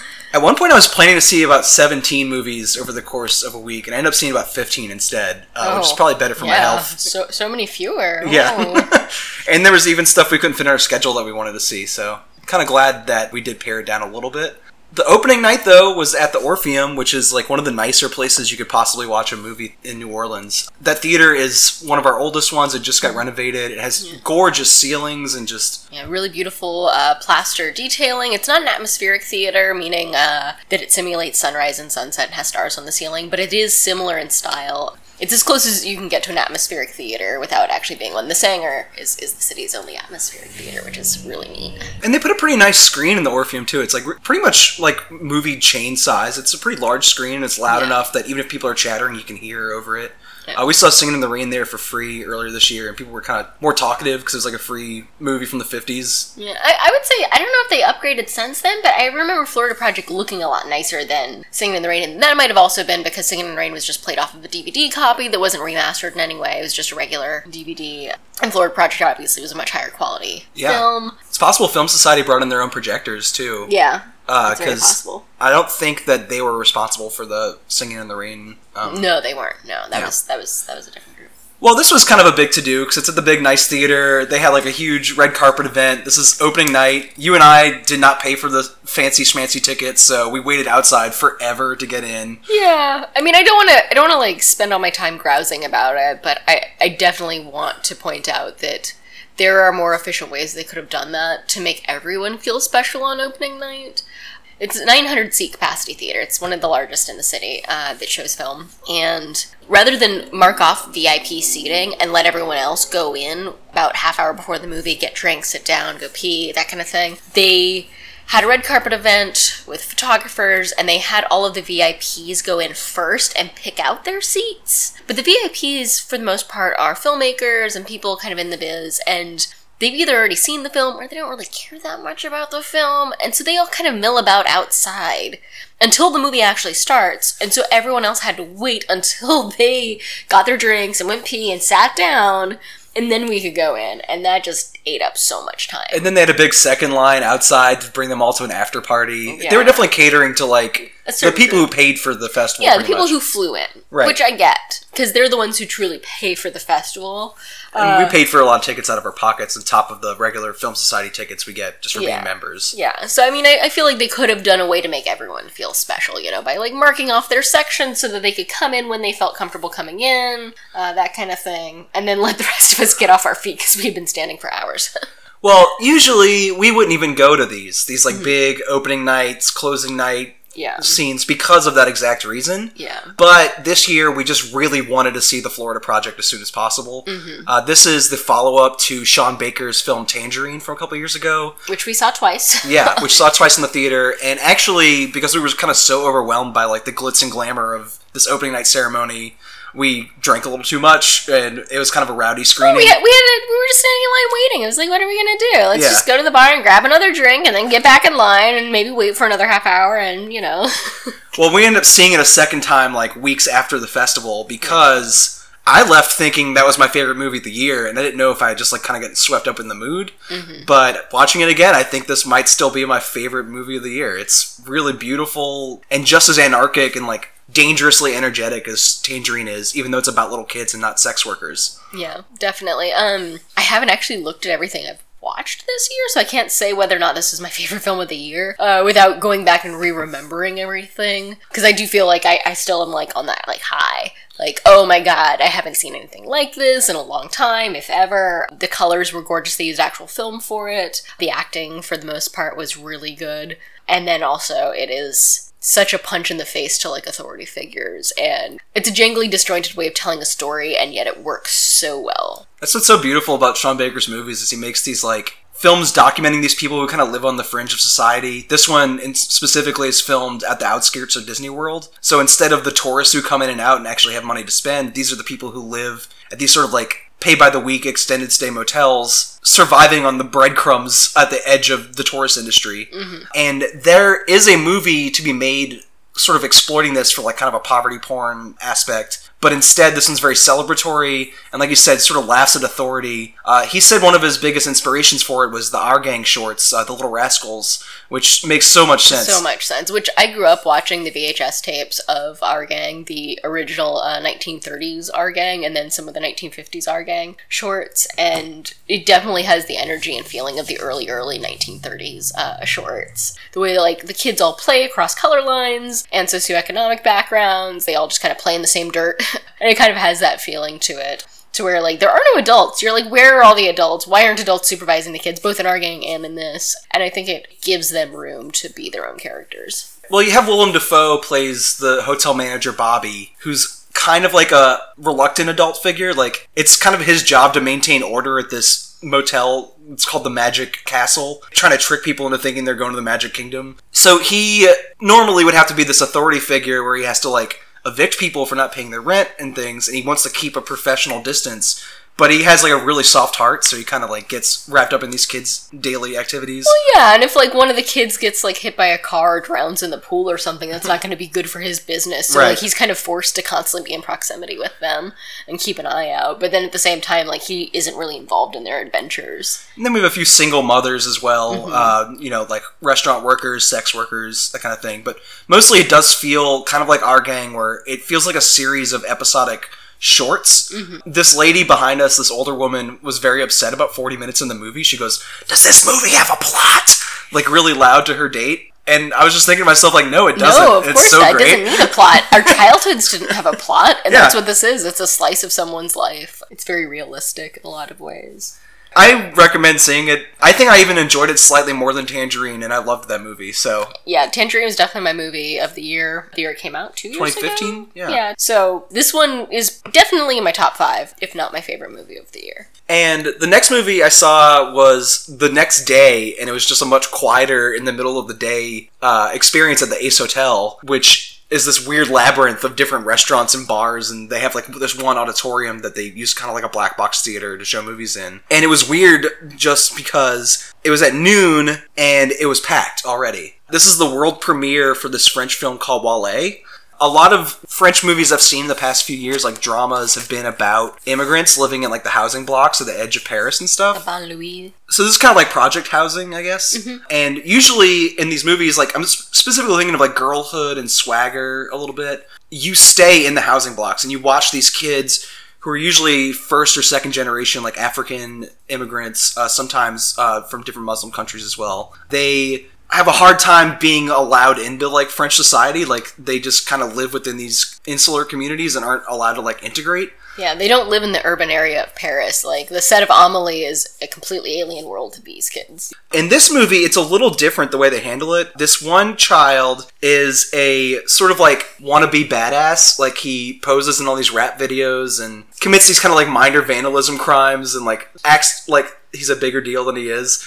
His father is the first generation immigrant, so he never experienced what life in Africa was like or anything like that. But he ends up stealing money from these like money orders his dad's sending back home, and like small amounts of cash, but it was to buy like tennis shoes. And that money meant a lot more to the village where his dad was sending the money back to. And to punish him for doing this, he sends the kid home to his family who he hasn't seen since before the kid was born, and like makes him repay the debt through like a summer of manual labor. It's like, you will work in the water fishing with your mean uncle to pay back the money you stole out of these money orders that I was sending home. The kid is very reluctant to do this, and it becomes this sort of like coming of age drama / comedy about him like experiencing love for the first time and like meeting the people he was kind of ripping off to like get fancier shoes and like iPads and stuff. And it's just like a really interesting take on that French immigrant experience, just because you usually don't see the kids go back home to Africa, and it's a really good literal visualization of like how these kids are stuck between two cultures. He doesn't understand how this African village works, like even like the plumbing and everything is very foreign to him, and at the same time as he's locked out of Paris as well, so he's kind of like stuck between these two different cultures he never feels like he's part of. And the movie has like really good like humor about like circumcision rituals that he like refuses to participate in for obvious reasons because he's like a 13-year-old kid, and you know, like him like listening to like hip hop in his like mosquito tent and stuff. Like it's good like cultural clash coming of age drama. It's called Wallay. Wallay. That was really good. And the same day I went to the Advocate headquarters by myself and saw this movie, The World Is Mine. This is a weird documentary, quote unquote. It's directed by and starring this lady, Anne Oren. You don't know anything about her as a person, except that she's a cosplayer and a Westerner. And you see her show up in Tokyo already in full costume as this character named Hitsune Miko. Hitsune Miko is this Vocaloid, quote unquote, which means it's like a fake persona computer program. Like it looks like an anime character, but it's not from any type of like manga or anything like that. She literally is just a computer program that you feed music and lyrics into, and she sings songs as if she were a real pop star. And all these people go to these concerts that are basically just a screen with this cartoon character singing these like fake songs onto, and people go apeshit for it because she's like a really cool looking futuristic character. And you see this lady dress up like her and try to date Japanese men who are huge fans of the character and just try to like document what it feels like to not be yourself in this other culture and to dress up as a fake version of what's already a fake character. It's very bizarre. I don't know anything about her. I don't even know she speaks Japanese. A lot of the time she like just kind of nods along and smiles while people talk. But the movie is more about like identity and like weird technological like eeriness. Like it just allows these creepy sounds to come in and make these weird interactions that are like twice removed by technological barriers to become disturbing. It's a very strange movie. I still don't know what to think about it, except that it's like a singular experience and should be seen. A lot of like lost in translation song lyrics and stuff. Like, you know, whenever you translate anime pop music, like from Your Name earlier this year, like the lyrics just don't really make much sense in English. No. So there's all these lines about like the homecoming of our future and like dying to become a god. And they're played for this like disarming nightmare effect over the soundtrack. And the sound was also way off at the Advocate. It was their first screening there of the year. So I couldn't tell what pops and weird ambient noises in the soundtrack were actually part of the movie. And what was just the projectionist. Yeah. So yeah, it was just a bizarre experience. I don't even know what else to say about it. So if you ever see that, it'll probably end up on like VOD at some point. The World Is Mine. Very strange movie. The next one we saw was back at the Advocate, and it was a short film called Friday, which is a pun. Yeah, spelled F-R-Y as in the delicious fried potato day. And this is set at the historical event of Ted Bundy's execution. This girl in high school is selling Polaroids to tourists who have come to stand outside the prison while Ted Bundy gets executed inside by electrocution. By electrocution, thus, you know, the frying pun. We both really liked this movie. Especially with the thing it was paired with, which we'll talk about after. It was really good atmospheric, kind of like, not quite horror. Like, it's taking a horrific theme, but kind of setting in a more, like, dreamlike landscape. Really good acting from all of the characters. They were all extremely well done. The sets were really beautiful. The costumes were extremely era accurate. What would that have been, like, early 80s? Yeah, probably early 80s. Because some of the fashion seemed kind of 70s, and it would have taken a few years for, like, 80s fashion to really creep in, so... I'd say the theme of this movie, not only because of, like, Ted Bundy, but also because of the interaction she has with, like, these, like, kind of jockish guys that she has a crush on, is that, like, white, handsome men are terrifying. That's it, yep. White, handsome men, they're terrifying. Don't trust white, handsome men. Because she's kind of like this nerdy girl who's just there to make a few spare dollars, and she has a crush on an older, handsomer boy who is kind of playing on the fact that she's obviously interested in him, and goads her into doing these, like, dangerous things and straying away from the safety of a crowd so that they could take advantage of her. It's not like a gross sexual taking advantage of, but it's really harsh. Yeah, there's a very tense scene where it could have gone in a very different direction. I was very glad that it didn't. One of the beats that really got to me was, like, someone who could be coming to her, like, aid in that moment, but also is just another white man stranger, and she doesn't know if she should trust them. Yeah. And, like, the whole movie's been hammering that theme over and over again in, like, this subtle way. And it really got under my skin. It was a very creepy 10 minutes. Super short, super effective, very economical use of time for storytelling. And you can watch a trailer of that one online right now. I don't think they have the full movie up yet, but you can watch a little clip of it. It's pretty good. Yeah. And that was paired with Young and Innocent, which is a loose retelling of Alfred Hitchcock's Psycho, but messes with the basic DNA of Psycho to the point where you still don't know what's going to happen. It follows the plot pretty accurately, except in this case, instead of older characters, our protagonist, Marion, is a teenage girl who's run away from a poetry camp that she was attending. She steals the money that they're supposed to use for lunch that day to board a bus and book a hotel room at a motel where she meets this young motel manager named Norman. Yeah, it takes a little while for you to recognize what you're watching. Like, the part at the Emily Dickinson writing camp, like, you would never know that was Psycho. Yeah. Even though her name's Marion, I guess is your first clue. But by the time she steals the lunch money and is on the bus and she hears all these, like, voices in her head where she imagines people talking about her poetry and talking about her reasons for running away and spinning the story to make themselves look better. She realizes there's no way she can go back at this point. And then by the time she meets Norman, who rents her a hotel room and he offers to make her a snack because she's alone, like, that's when you start to realize, like, oh, this is just Psycho. But the movie toes this weird line between, like, awkward romance humor between these two characters and a real legitimate, like, horror mystery. Norman isn't super creepy in the way that, like, Vince Vaughn played him in the remake. It's more like Anthony Perkins in the original, where he's, like, kind of this affable, nice guy with his, like, his sleeves rolled up and stuff, and he's, like, just got these weird little quirks, and the movie plays it almost for, like, flirtatious romance humor. Yeah, he obviously has some, like, issues that kind of seem more like maybe he's on the spectrum. He doesn't like being touched. He, likes things to be a certain way. But it just seems like he likes things really regimented. Maybe not quite on the spectrum. Maybe just, some OCD issues or some other, like, minor mental health issues that don't really get in the way of his regular life, but, make some of his social interactions a little more awkward. Which is all kind of in line with the original film. I think more the way that Marion Crane is treated feels different. I don't know if her last name is actually Crane in this version, but the way Marion... They never go into her last name on this, I don't She is not immediately murdered. No, okay, spoiler. She doesn't get murdered in the first 5 minutes. And the movie teases the shower scene several times and keeps, like, goading you into, like, wondering if Norman's actually a murderer. And it's funny how, even though Marion survives and keeps going on after when she initially would be taken out, there's still a question of whether or not Norman is going to kill her. And by keeping her alive, the mystery of the movie remains alive. Because we've all seen Psycho at this point. We don't know what's going to happen next now that the pieces have been shifted around a little bit.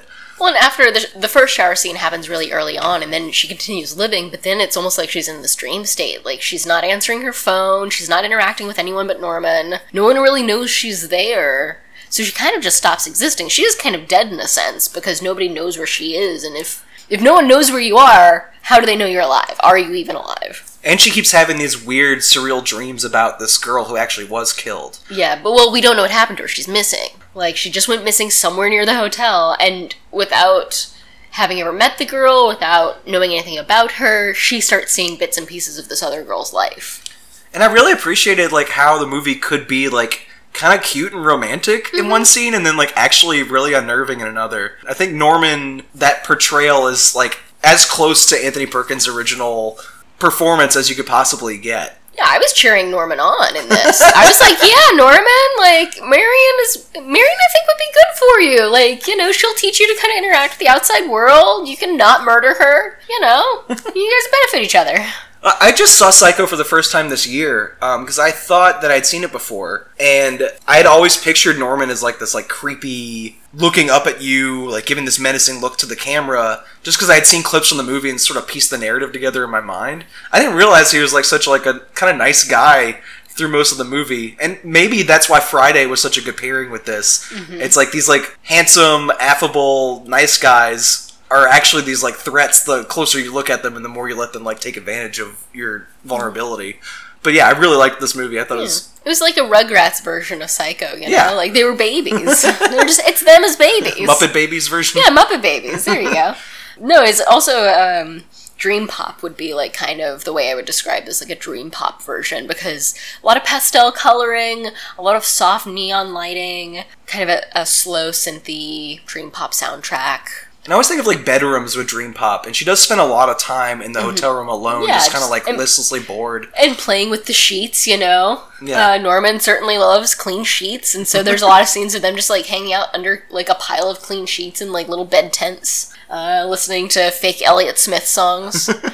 Well, the next short that we saw was actually one of my favorite movies we saw all throughout the fest. Definitely. You can actually see this on Vimeo right now. It's called Okay, Call Me Back. It's directed by a woman that you see on screen in front of this, like, beautiful wallpaper, just making these, like, voicemails to a booty call, pretty much. And she's kind of saying she wants this guy to come over and, like, take care of her sexually. Her dialogue never once explicitly says that. It's only through the experimental stop-motion animation that's paired with it. You never see her face, which is interesting. Yeah. You only see, like, her mouth and her hands, and you see her manipulating objects. It's live action, manipulating objects, but then, like, we'll see, like, her issues that she's having with these objects as, like, a stop-motion animation of those objects. And the objects include these, like, very sexually suggestive, like, fruit and, like, batteries and... Yeah, she's trying to say, like, she needs somebody to come over because she's feeling very tense and she needs a neck massage, and only they can give her the right kind of neck massage, and she has a device that will help her massage her neck, but, you know, it's like a banana and the top is cut off of the banana, and she's trying to, like, jam batteries in it. Yeah. And so the insides of the banana are, like, spewing out. Or it's like a cucumber, and she's trying to get the top back on, but it won't screw on because it's a cucumber and obviously doesn't have threads, so, you know, the two halves of the cucumber never come asunder. It's a very, like, gorgeous film. On top of being, like, funny for all the, like, frustrated sexual humor, like, it's just a beautiful art piece. Like, yeah, no, vibrant colors, very tropical kind of color palette and look. Really beautiful lighting. Remind me a lot of James Bidgood. Oh, yeah, James Bidgood for sure. Yeah, which also has kind of a bedroom photo shoot feel to it. And it's the length of a voicemail that you would leave on someone's phone. Yeah. So it's extremely short. And it's called Okay, Call Me Back, and definitely check that out on Vimeo as soon as you can. Yeah, definitely. And that was paired with this film, She's Allergic to Cats at Canal Place, which was also one of my favorite movies we saw at Festival. This is a, like, Tim and Eric style awkward comedy with a lot of, like, VHS, like, overlay on top of the visuals, and also awkward acting from, like, non-professional actors. It references a lot of, like, So Bad It's Good type movies, like Howard the Duck and Congo and... Boy in the Plastic Bubble. Yeah, there's a lot of that, because that's, like, public domain. It's public domain, so they show large amounts of Boy in the Plastic Bubble. But unlike something like The Greasy Strangler or something like that, this one has these moments of, like, genuine terror that sort of creep in.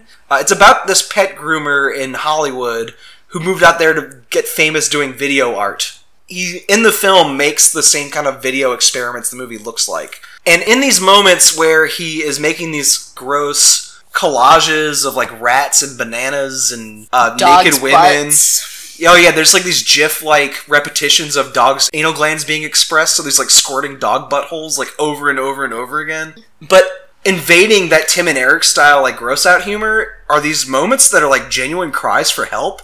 It's like, my life is a mess. My mess is a mess. I need help. Yeah. Like, spells it out. Like, this is a desperate, empty life I'm living, and I need to be broken out of it. You remind me a lot of the remake of Willard. That's the movie with Crispin Glover where he has rats. In this case, this guy also has rats, and it's also driving him to the brink of insanity. But he does not befriend the rats and cause them to be a rat army to kill his enemies. He just attempts poorly to kill them, but fails miserably. And I mean, there are so many fucking rats. It's so fucking disgusting.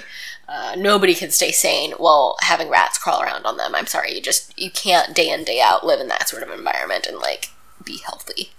And if there's any kind of plot to the movie, it's in the rats. He has this, like, big date he's trying to stage with, like, Mickey Rourke's daughter's personal assistant, is I think how they describe this woman. And she's, like, this woman who's, like, way above his league. Oh, she's gorgeous. Yeah. And he is a turd. He's just, ooh. So he wants to have her over for a date, but he has this rat-infested apartment that's, like, so gross. And his Tommy Wiseau type landlord will not do anything about it. And the anxiety of bringing this hot woman back home to his disgusting apartment is, like, what drives a lot of, like, the imagery in the movie. Like, the half-eaten bananas and the just, like, nasty rodents crawling everywhere. They're fucking on all of his stuff. And that's where the title of the movie comes from, because he brings home a cat from his pet grooming job to take care of the rats that his landlord won't get rid of. And it turns out the woman he brings home is allergic to cats. And that allergic reaction leads to this, like, genuine body horror moment. And there's also the horror level of his dream project is to make an all-cat remake of Carrie, the Brian De Palma film. And he is terrible at pitching this idea. He also doesn't care about cats, really, so he doesn't know a lot about cats, or, like, how feasible it would be to get cats in little Sissy Spacek costumes and then pour fake blood on them. He doesn't really understand the logistics of his own movie. So nobody will help him with it, because it is obviously a bad idea. It's a poorly planned project. Yeah. And the storyboards were beautiful, though. He had binders full of storyboards and, like, little plastic, like, paper protectors. Those themselves, I think, he could have made money on, but the film, oof. Well, as collage art and just like this like Tim and Eric aesthetic, it kind of reminds me of like The Room, but like with a lot of Geneva jacuzzi layered on top of it. Definitely. Just very LA in the 2010s. Oh, I can't remember the name of the filmmaker, but there's a woman who makes the films with Geneva jacuzzi, and she also is a big part of Glow, the Gorgeous Ladies of Wrestling, which is like one of my favorite wrestling promotions, but she's like their big manager and makes all their videos. Wait, is that the name of the drag one? The same name? No, Gorgeous Ladies of Wrestling is mostly women. Okay. Yeah, that's the one I follow on Instagram. I thought Gorgeous Ladies of Wrestling was the original one. Oh, sorry, Flo. Sorry. The Fabulous Ladies. Yeah, I think they're the Fabulous Ladies of Wrestling. Oh, yeah, sorry. Yeah, they did a thing down here in a bar and we missed it. Yeah, we did. It was such a bummer. We did not know about it. This is an open call. If you ever hear that there's a drag-themed wrestling event in New Orleans and you do not invite us, we're going to be super pissed. Super pissed. Anyway, go see She's Allergic to Cats if that ever pops up. Apparently it's been on the festival circuit since last year, which is weird to me that it's been this long without getting picked up by like Shudder or, Amazon Prime or something. Like, it should be distributed. Definitely. And there were like a few like really uncomfortable scenes where like people use language that they definitely shouldn't be using. And I do want to point out that the person who used that language is very obviously, even though we never meet them or see them, a bad person. It's a transphobic slur. It's a transphobic slur that they use in a Lost Pet ad. And eventually our protagonist breaks into that person's house to return their pet to them, which is a terrible altruistic gesture. You should not break into someone's house in order to return their pet. But they find that this person is obsessed with guns and hunting and talking animal movies. And the juxtaposition of seeing all these mounted animals and then all of these talking animal movies juxtaposed, it just has this very sexual, like, energy. Like, he wants to, like, fucking kill a talking dog or something. So you should not return this dog back to this person because they seem like a real monster and piece of shit. That's kind of the horror of the movie, too. Yeah, these, like, real-life, like, monstrosities sort of invade these kind of goofy, trashy moments. Yeah. So, just putting that out there. Trigger warning. Yeah. There's a really gross transphobic slur in this movie. But the person who makes it, I'm pretty sure is a monster. Yeah. Like, we never see them, but oof. Yeah, they should not have I didn't really that get dog. the idea that was condoned. No. Yeah. No, it was depiction, not condonement. Oh yeah, and one last note on She's Allergic to Cats. I just remember the name. The wrestling circuit we really like is Future Ladies of Wrestling, not Gorgeous Ladies. I mean, they're cool too. But Future Ladies of Wrestling, they're out of LA. And JJ Stratford is the person who makes both videos for Geneva Jacuzzi and is a big part of Future Ladies of Wrestling. Describes herself on Instagram as a multi-dimensional artist and a technomancer and a media mogul. Which all of those are true. But yeah, she's like really big in the LA analog VHS like film scene. I like that she actually uses video equipment that would have been around when Glow was on TV. Yeah, she has probably one of the best collections of analog video equipment I've like seen. She's Allergic to Cats was filmed on digital and then sort of graded down several times. Yeah, he had a very complicated process because he shot it on 4K, then put it on mini DV, and then put it on VHS, and then put it back on DVD, which is insane. So yeah, maybe someone needs to give this guy like the real equipment so he could just shoot it straight. Well, he didn't know what kind of effects he wanted to do. It's a lot easier to do effects if you just shoot it all digital in the first place. You know, if you don't know what you're doing. He also said that he made his money being a physical stand-in for Daft Punk at public events. Yeah. So like any like not cool parties or like just like regular public appearances in those suits, this guy was one of the stand-ins for Daft Punk, which is kind of funny. I love that they don't bother doing all of their own public appearances. That's a very LA job. Yeah. To pay your bills and make tiny video art movies. He did did not really get to be in very much of Tron, though, because they did think Tron was pretty cool, so they were mostly in Tron themselves. Well, the next movie I saw was by myself. It was at Broad, which is my favorite theater in the city, but it was unfortunately my least favorite film so far in the fest. It was like my first big disappointment of the festival.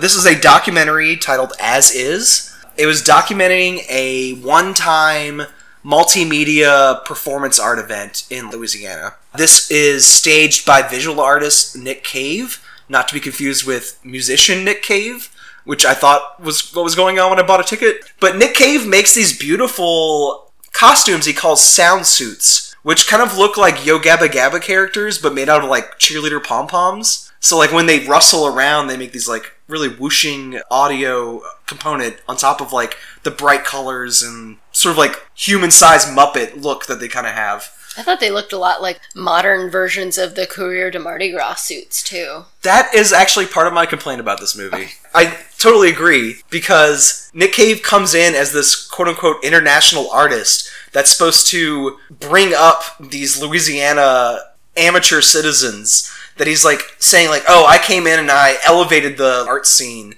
by bringing in these like New York City sensibilities. And the show that he puts on already incorporates things that feel very essential to Louisiana culture. Like you just said, the sound suits look like Cajun Mardi Gras. Courrier de Mardi Gras? Yeah, Courrier de Mardi Gras.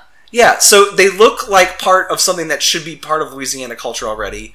He also makes these beaded blankets that are supposed to be part of the show as well. And watching all these people in these workshops bead these colorful blankets, it looks exactly like every documentary I've ever seen about Mardi Gras Indian culture. So you have these two Mardi Gras institutions that are part of Louisiana heritage, and he's saying, like, this is all me. Like, I'm coming in and I'm teaching these people how to make art and elevating them. And it's such like a pompous ass kind of thing. And just to hear someone talk about their own art for 80 minutes is always going to feel kind of pompous.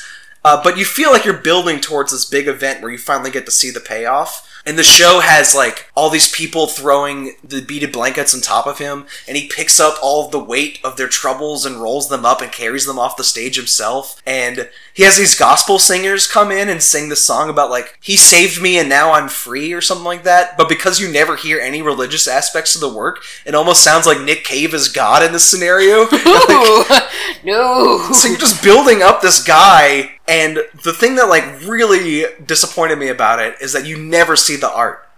You don't get to watch the whole, like, set piece? You see none of it. You get to the end where you see the one-time performance, and you get these, like, quick clips in montage with no audio. No performance in whole at all. Like, maybe if this... But you mentioned the gospel part and him, like, being smothered under blankets. That's all in the preparation. So that's all in the weeks leading up, like dress rehearsals, piecing it together. He brings in this like local rapper named like Poetic X or something like that, and it's pretty much just slam poetry. And he's like riding this guy harder to like try harder and bring it to another level, and keeps building him up and like pushing him and pushing him and pushing him. And once it gets to the performance, you don't see what the final result is at all. So the question is, you're watching this performance with these sound suits.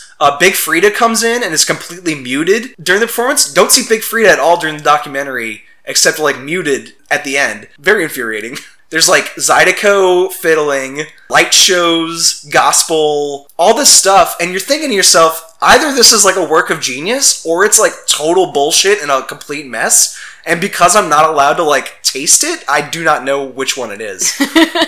And yeah, it was just frustrating. You watch the making of a documentary, and then you didn't actually get to watch the documentary. Right. Or a film, you know, like, you just watched the featurettes.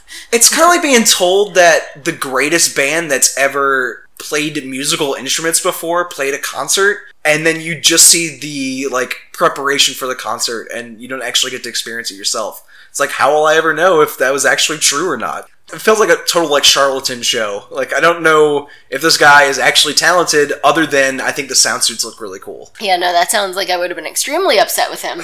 Probably would have written him a strongly worded letter.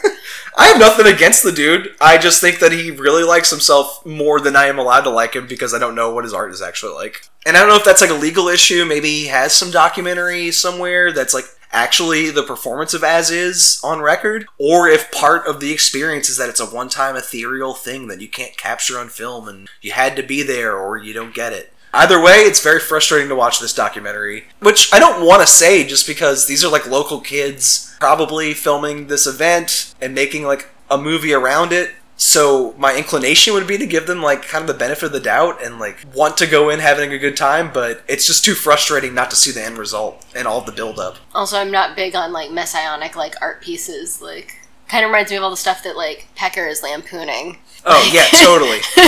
I don't want that. No, John Waters would laugh in this guy's face. Yeah. Well, the next movie we saw was better, for sure. We saw a short film called Troll. It's about this woman who trolls a high school musician into pretty much committing suicide. Attempting suicide. And then showing up at his hospital to continue the prank because she is that black-hearted. At first, I don't know. I think she's, like, genuinely trying to check in on him. But, like, she also, like, has to know how bad it was. And since no one on the internet will say exactly what he did to himself, she has to know, like, did he set himself on fire? Did he, like, poison himself? Like, what was it? What did she cause? She has to, like, because she set this, like, chain of events in motion, she has to see what the actual end result is. And since nobody will put it on social media for her, she had to go down herself to see what she did. It's not that she wants to do anything to him at this point. She's not going to talk to him again. She has no interest in talking to him. She did the thing she wanted to do.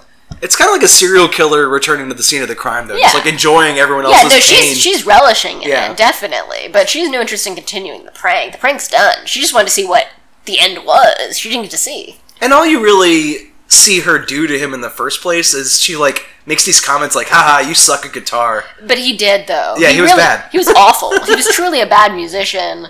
And his music teacher, who is the only person you really see on screen other than the troll, is also a pompous ass. He's like, yeah, I really introduced him to a lot of, like, important stuff, like Husker Du and, like, the Lemonheads and stuff, and, like, I really feel like I was a positive influence on his life, and, like, just, like, listen to this guy talk about himself, like, this kid makes him feel better about himself as a shitty person, so, like, he's doing charity for, like, you know, bad reasons, so that he can feel like he has cool music taste. Reliving his glory days through like a high school student. Yeah. It's pretty lame. It's pretty lame. I think this movie works as like a proof for like a larger thing. Like if there was like a longer movie or like a short-lived miniseries or something about this troll, I would have been a lot more into it. But I liked it as is. But it felt like a small chunk of what could be developed into like a larger character. Yeah. Like this troll character feels like she has many adventures like this. This feels like a part of a larger piece. Like I'd want to see this character go on and like troll other people and relish in the results. I was a little more ambivalent about it. Like, I didn't really care about this troll. Yeah. I did like her weird little bowl cut though. It was like very disarming and childlike, and then she would like say mean, vicious things to people on the internet. It's kind of like the Monkeys haircut. Yeah. The band. Yeah. She kind of looked like a monkey. The And- band, not an actual monkey. Yeah, the band, not the primate. Yeah. And the movie was paired with a feature titled Wexford Plaza. This is a very cheaply filmed indie with a lot of like first timers in it, and this is set at a strip mall where this girl in her early 20s gets a security guard job. A really shitty security guard job. Yeah, this is not like a thriving strip mall. This thing like was erected in the 80s. Has just been dying ever since. It might be older. It looked like it was erected in like the 60s. Yeah. Like post-war boom. Kind of has that like old-timey Old English look to it that was like a thing for a little while. Yeah. Like a fake clock tower and like other bullshit. And what's interesting about this movie is that it's bifurcated. You start from her perspective. Which is all I thought the movie was going to be. Yeah, I thought the whole film was going to be this like stoner hangout comedy where she sort of wastes the summer with these shitheads that she works with who are like sexist pigs and just sort of smokes weed and drinks too much and masturbates and eats junk food. It's kind of like a low-rent version of like a Seth Rogen style comedy. Mm-hmm. A lot of gross-out humor. But the movie always takes her side, not like the gross dudes who are hanging around her. Until it flips. And the second half is from the perspective of this person of color bartender who is in his 30s and works in the same strip mall. And instead of this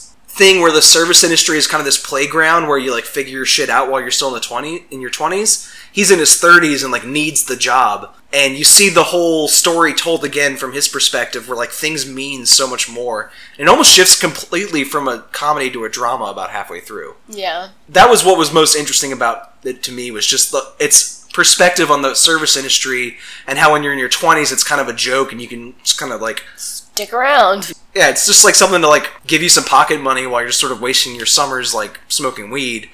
When you're in your 30s and you're still stuck in the service industry, it's a lot more desperate and sad, which is something I've experienced personally. What did you think about that movie on the whole? I liked it. It wasn't my favorite thing I saw. Yeah, me neither. I did like, because a lot of it, is about like perceptions on like people. Like the girl herself, she's cute, but she's overweight and she's kind of awkward. So a lot of the humor could be like, other people's humor towards her was always like kind of mean-spirited. Like all of her friends are getting married and they're like, oh, well, if you fixed yourself up, you could find someone too. Oh yeah, no, it's easy finding a husband. You just have to go to the beach of Malta, and have like 25 grand to spend on a summer vacation and like you'll meet Mr. Right. She's like, I'm broke. broke, and she eats all these sad like lean cuisine dinners in the microwave and stuff. Like she really doesn't have a lot going on. No. She does have all those awkward like Tinder type conversations online. Yeah, too. and she's trying to like present herself as like fun and sexy, but she doesn't really feel that way because her life's kind of shitty at this point. So she's always trying on this really like flippant, like adorable, like ha ha ha ha personality, and it's so awful and fake on her. But she's also 20, so like she is kind of like a dummy still. Yeah, I mean, no one was at their best at that age.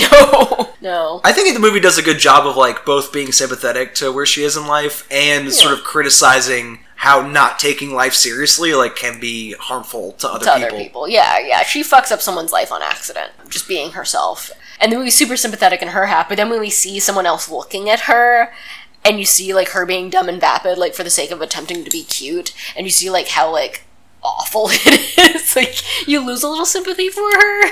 Yeah. Well, yeah, maybe Wexford Plaza wasn't one of the best movies we saw, but no, it was interesting. I thought a lot about it. When you go to these festivals, though, like we try to make a point not to see just like stuff that's gonna come to Broad Theater in a month anyway. Yeah. Like we did go out of our way to see the Florida Project for that reason, but I'm glad we went anyway. Like it was. Yeah. No, I'm never gonna get to see this film in a theater. Yeah. It's highly unlikely to get a theater release in our area. Maybe it's originally a Canadian film, so I might get some kind of release there. And it's also a female director. Which I tried to find at least a few like that. We did. Yeah, we made a point to try and see as many queer films, directors of color, and female-directed films. And she was both. She was both a director of color and also a female director from Canada. And if you have an interest in the service industry for whatever reason, like the movie does have an interesting perspective on what that's like. It covers a lot of ground. It covers, like male-female like relationships, heteronormative relationships, the dating scene, working in dead-end jobs when you're too old to be working in dead-end jobs, kind of that existential crisis of, oh my god, like I am alive and I'm going to die someday and this is what I'm doing with my finite amount of time on earth. Like what the fuck? Like what an awful idea. And it's both kind of darkly funny and just like genuinely sad. Yeah, it's both.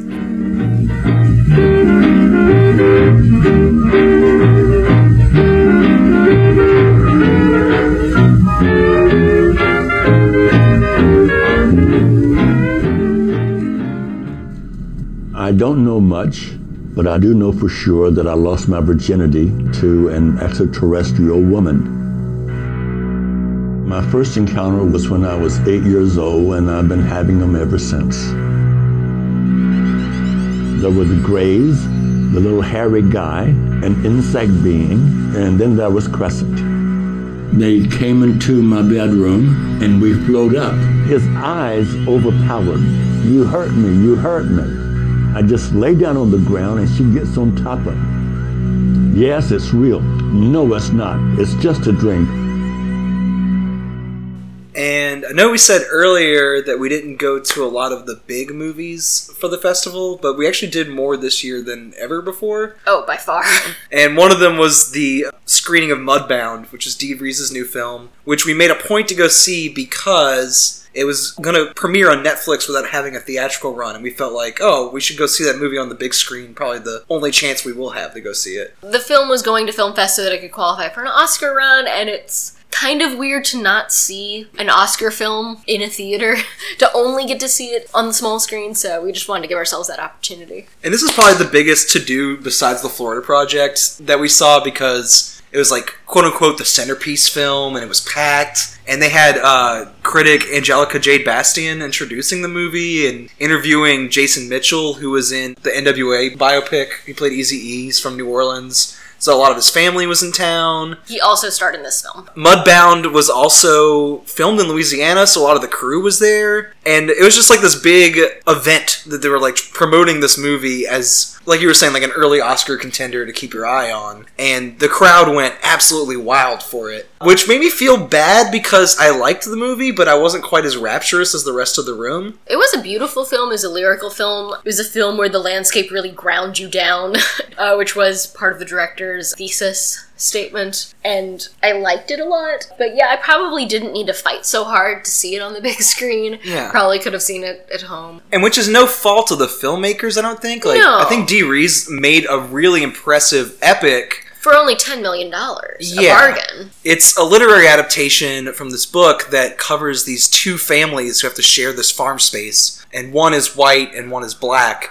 And it's set mostly after World War II, so there's like a ton of characters it has to cover. And it does start slightly before the war and just kind of jumps after it for the most part. And it's about like privilege, and it's about PTSD, and it's about how these like soldiers come back from the war and their lives are kind of stuck in the rut of where they were before. Like they've been through this horrific trauma, and when they come back, they're not recognized for the sacrifices they made. They're left to like stew in their alcoholism or slip back into these like, for the black family, these racist constrictions on their freedom that they feel like they've earned a place in the world where they don't have to like deal with that anymore. There's no place in the world left for these soldiers, and they come back and their families have to negotiate these levels of privilege where the white family is not used to this farm life and they're relying on their status as the white family on the farm to level their power, so the black family basically slips into subservitude just kind of by default. Even though they're technically just renting the land, they're not supposed to be working for them. So the movie has a ton of themes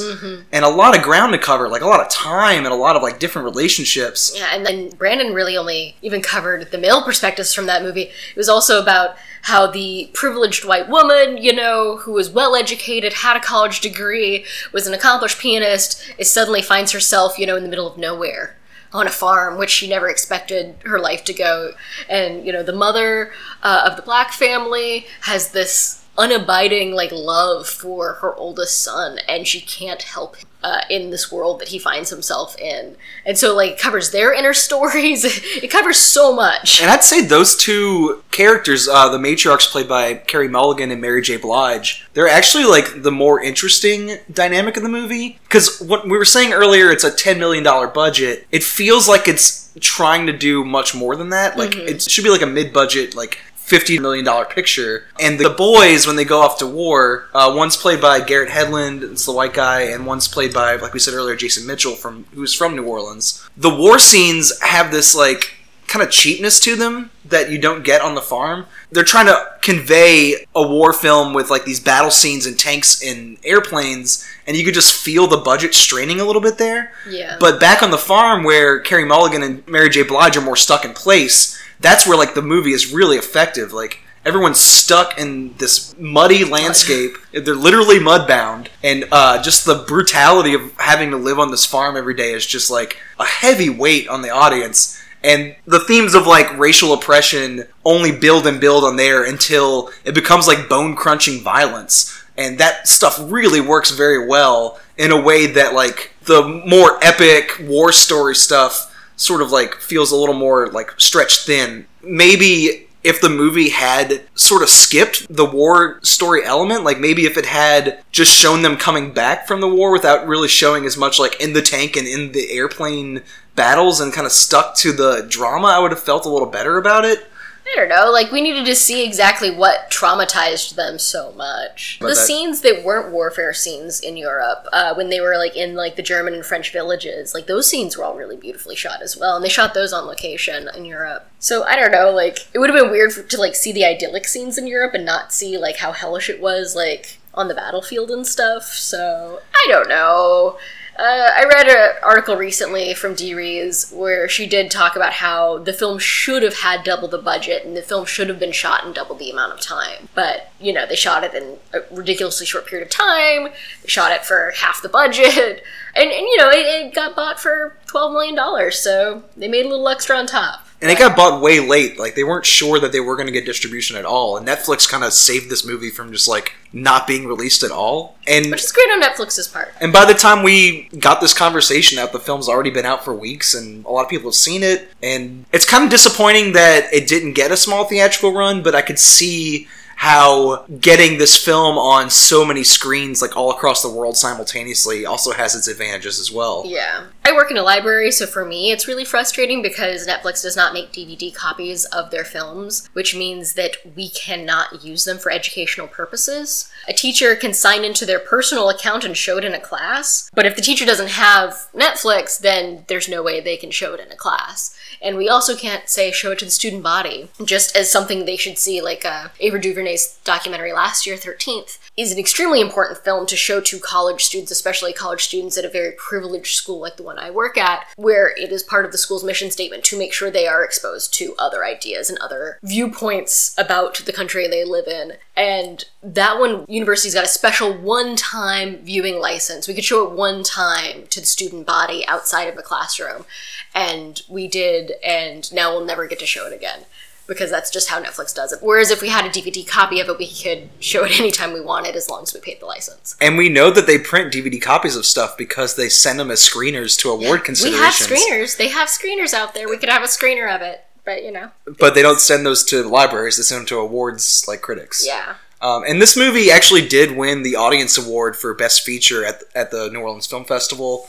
The only other movie we saw, I think, that won an award was OK, Call Me Back, won the Audience Award for Best Short. And we did really like that one. That one was amazing. And I liked Mudbound. I think the performances are really good, and I think all the drama on the farm is really strong.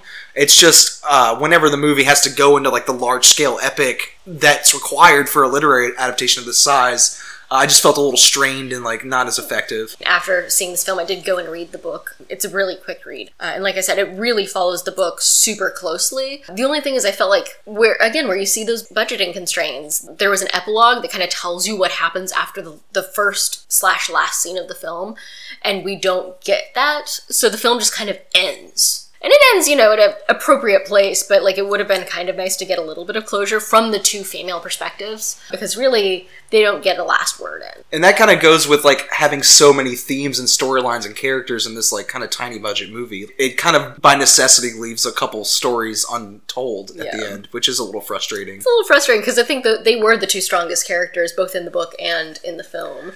And the film kind of did them a disservice, and again, I don't think it was Dee Rees' fault. I don't think that was her intention. I just think that there wasn't enough time to really fit everything. And I agree with that, too, because, like you said earlier, I was trying to do the plot summary, and I feel like a lot of the plot deals with the uneasy friendship between the two male soldiers. But when I was watching the movie, that wasn't, the part I was most emotionally engaged with either, Yeah. So it's kind of weird. They're the catalyst, and the female characters are the ones watching them. So we're seeing the male characters through the other two characters' eyes. Interesting. Their depiction in the movie is colored by the women's perspective on them. So I feel like they should have bookended the movie with an epilogue and a prologue. Yeah. The next couple I saw by myself, so I'll try to run through these kind of quickly. I saw this movie Damascene. It's spelled Damascene.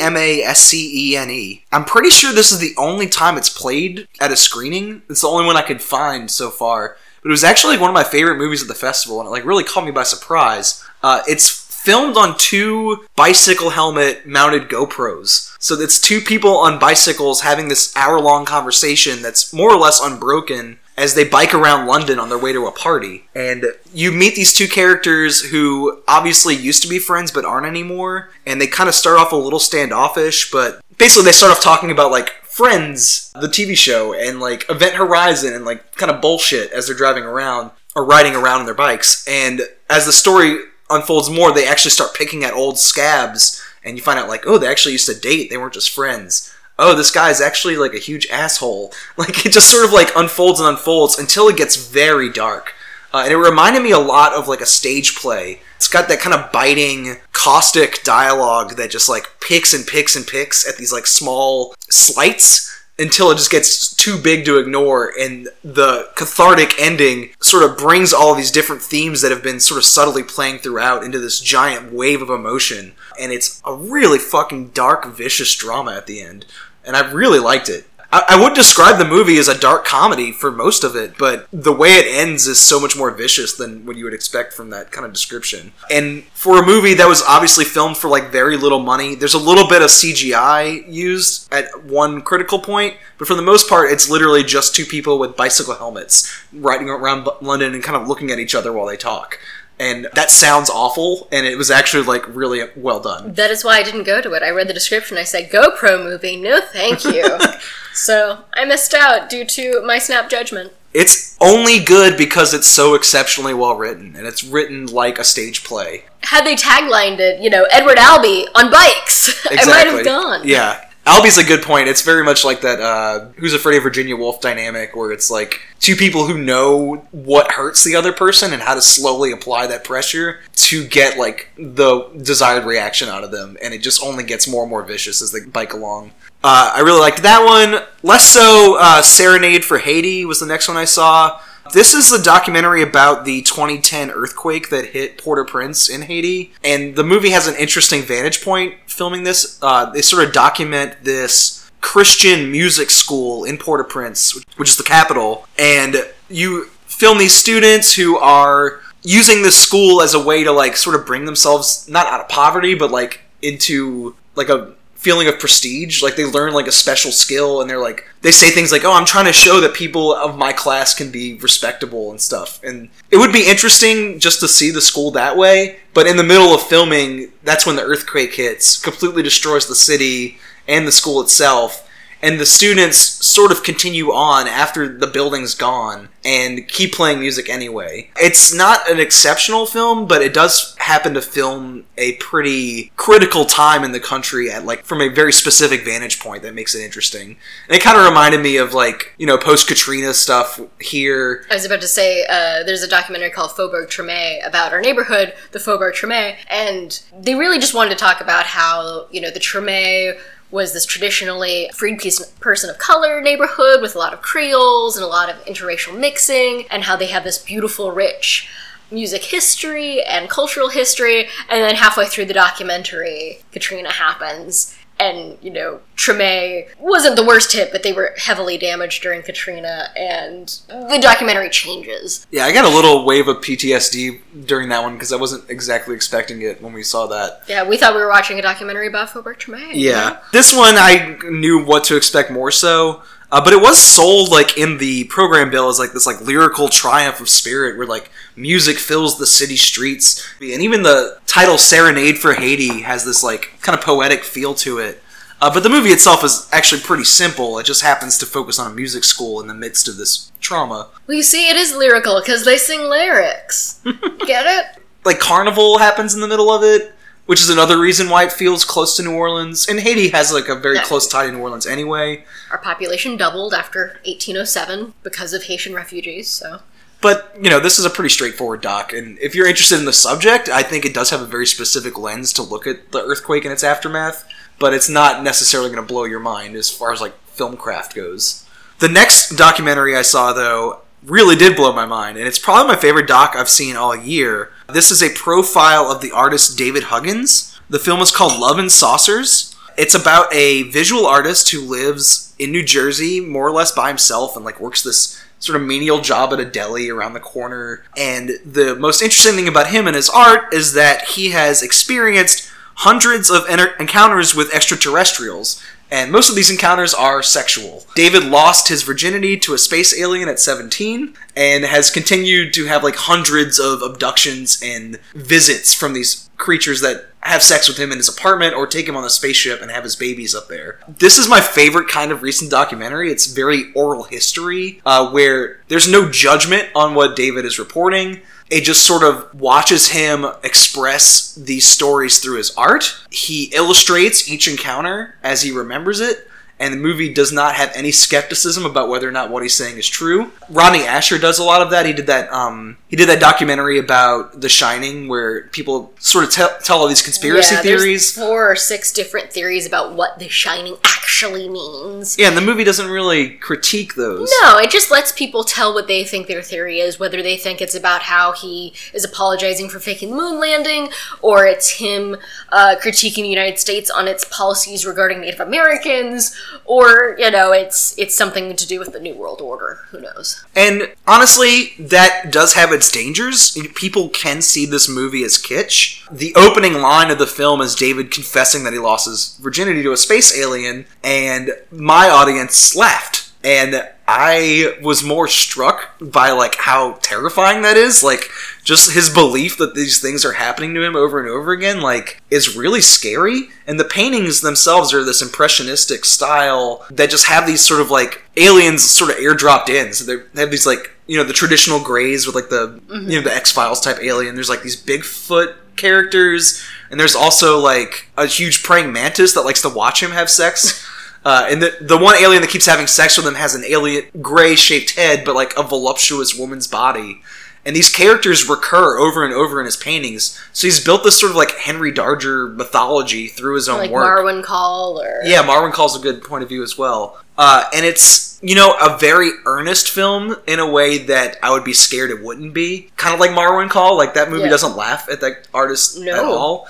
This one is equally sad and scary, and also a little funny, because he does have a sense of humor, and he's always smiling, and he's in a good mood, except that he's, like, scared of these things that keep happening to him. Oh, so he doesn't want to have sex with aliens? He has a sort of love affair with this character. I can't remember her name, but he gets really bummed out about the babies they have and, like, what happens to the babies and how that's out of his control. And it's not that he doesn't have affection for the woman, it's that he just can't control when it happens. Like, it's something that's done to him. And he does have a wife and a child in the real world. He's had human sex? Yes. Oh, okay, because I thought the only sex this guy has ever had his whole life is with the aliens. He does have an adult son who is interviewed in the film. His wife, who may be his ex-wife for all I know, declined to be interviewed. But yeah, if nothing else, you have to check out David Huggins' art. Just Google it. There's tons of paintings out there with great scans, and they all look really weird, and they will hook you into this movie. And I also just found out that this one's getting distribution through Amazon and VOD platforms, so you can watch this, if not now, then fairly soon. It's happening this month. Love and Saucers. The next film we saw together was another documentary. We actually managed to find like a streak of queer films finally at one point in the festival. Oh man, they just didn't release like anything that was queer that wasn't about AIDS. And, obviously that is an important topic, but I really want to just see films where, queer people are living their normal lives and expressing themselves and, not dying. And the one queer film about AIDS I wanted to see was that movie BPM that everyone's raving about, and that didn't play here. Kind of a bummer, but the next one was a documentary called The Joneses, which I did enjoy. It's about a trans mother. She's an older woman who's raising her 3 adult sons in Mississippi in this, like, trailer park. Her sons are still all involved in her life, even though they're, like, much older than, like, teenage dependents. They're all, I think, in their, like, 30s or 40s. Some have to live in mental institutions. Some require her assistance, like, at work. And some, like, actually live in her home with her. And it's kind of this, like, slice of life documentary where you just sort of watch her hold this family together And the movie tries to engineer some drama out of her revealing her, like, assigned birth gender to her grandchildren, who are not in the know. What did you think about the Joneses? I liked it. I didn't love the documentary style. I thought it was a little clumsy. And also, I found that Mrs. Jones was really the most interesting character. I mean, obviously her sons are real people, so I can't really call them characters. But I really wanted to hear her tell her story more. I thought she was so fascinating and had such a big personality and obviously wanted to tell her story so much. I was a little disappointed that she didn't get more screen time in a film that was ostensibly about her. A lot of it was about the family drama. She actually has 4 sons. 4 sons. She has 4 sons. One is married and has kids and lives on his own, has his own business. One is schizophrenic and autistic and lives in, not a mental institution, but a nursing home, essentially. And then her other 2 sons live with her. One is developmentally disabled and legally blind, I believe. And then the other one goes through his own crisis. Yeah, because he had the most emotional issues about her coming out as transgender when they were younger, and he had the most, like, anger and frustration about it. And yeah, so, like, you get to see him, like, come to terms with it finally, even though he's been living with his mom now for, like, a couple years. You get to see him finally, like, kind of come to a sense of peace. He's the real, like, arc of the film, because he starts off very frustrated and angry and, like, not sure what to do with himself. By the end of the movie, he seems like a much happier, well-adjusted person. But like you said, the movie's strength is Jerry Jones herself, who has this kind of, like, Edie from Grey Gardens vibe. Like, she could just model clothes for you or, like, burn toast, and it's, like, instantly entertaining. Yeah. Like, she's, like, so easy I could to watch that woman burn so much toast. And she does burn a lot of toast in the film. Every single shot where she's feeding her sons, there is burnt toast. And I don't understand how that kept happening. Like, other than the fact that she was just fun at burning toast. Like, that was part of the charm. And the cool thing about the screening was they had her and her 2 sons that live with her at the festival, like, answering questions after the fact. And personally, I always hate post-screening Q&As. The questions are always, like, about the person asking the question and not, like, anything to do with the movie. But I have to say the post-screening Q&A at this movie was better than the film itself, just because we got to talk to Jerry and hear her talk about her own life in her own words, which is really cool. I didn't answer some of my questions, like, how did this documentarian find you in the first place? You know, stuff like that. The one thing I wish I had asked her was, like, what she would have done if she had creative control. Oh, but it's so awkward because the director was there, too. Oh, gross. So, I think the director was there. Well, I think the director is, like, the worst part of the film. Like, you can feel the movie searching for conflict in these things that aren't really that terrible. Like, it's like looking at Confederate flags in the trailer park and, like, looking for these, like, oppressive signs of, like, economic rut, really. That's not, like, the most, like, accurate depiction of Jackson, Mississippi. Like, I feel like they, like, were purposely trying to find, like, the shittiest parts of Jackson to be like, look how backwards Mississippi is. Yeah. I'm like, oh, come on, guys. Like, not all of Jackson looked like the way it was portrayed, and you didn't see a single shot of any other part of Jackson. And I feel like Jackson's not that big. You have to purposely be avoiding it to make it all look like a trailer park. And I do think the movie's worth watching just to get to know Jerry Jones. Absolutely. Yeah, like, she's amazing. So fun. The next movie I saw I did not like. This was also at Broad Theater. This is a queer coming-of-age thriller called Play the Devil. It's set in Trinidad, and it's following this, like, young boy as he's hit on by an older man, which I guess is kind of the plot of Call Me By Your Name, which I haven't seen yet, but it has that same vibe where it's like an older man getting into a relationship with a teen who's about to graduate high school, you know, like he's on the verge of, like, adulthood in that way. In this movie, though, it reminded me a lot of the Jennifer Lopez thriller The Boy Next Door, where, like, the roles are flipped, but as soon as the passion is acted on, where, like, this boy and this older man have sex together, then all hell breaks loose. It's like they're, like, punished for the transgression. So the movie ended up being, like, kind of homophobic by accident. Oops. The older character is this, like, rich man who's, like, coming in and hitting on this kid who has nothing and not really sure what to do about his future prospects because his grandmother wants him to be, you know, this, like, macho doctor, and he wants to go off and be a queer artist, like a photographer, off at, like, some liberal arts school somewhere. And he comes in and tries to fix all of their problems where he's not wanted. Like, he wants to patch the roof of their house, he wants to get him into different colleges, and basically, like, groom him to be a mistress. And as soon as the kid has sex with him, he feels immediately bad about it in a way that kind of grossed me out. especially once the guy started like hounding him and showing up places he wasn't wanted and like sort of pressuring him into doing things. And the movie escalates to a point where it has to end in like this act of violence to make the story work as a thriller, and it's just like really disappointing that it went there. All that being said, it's set in Trinidad and it looks fucking gorgeous. Like all the cultural stuff works really well, just not the story. Bummer. Yeah. I mean, half bummer? Here's the thing. The movie ends at Carnival, and there's this ritual called the Dance of the Blue Devils.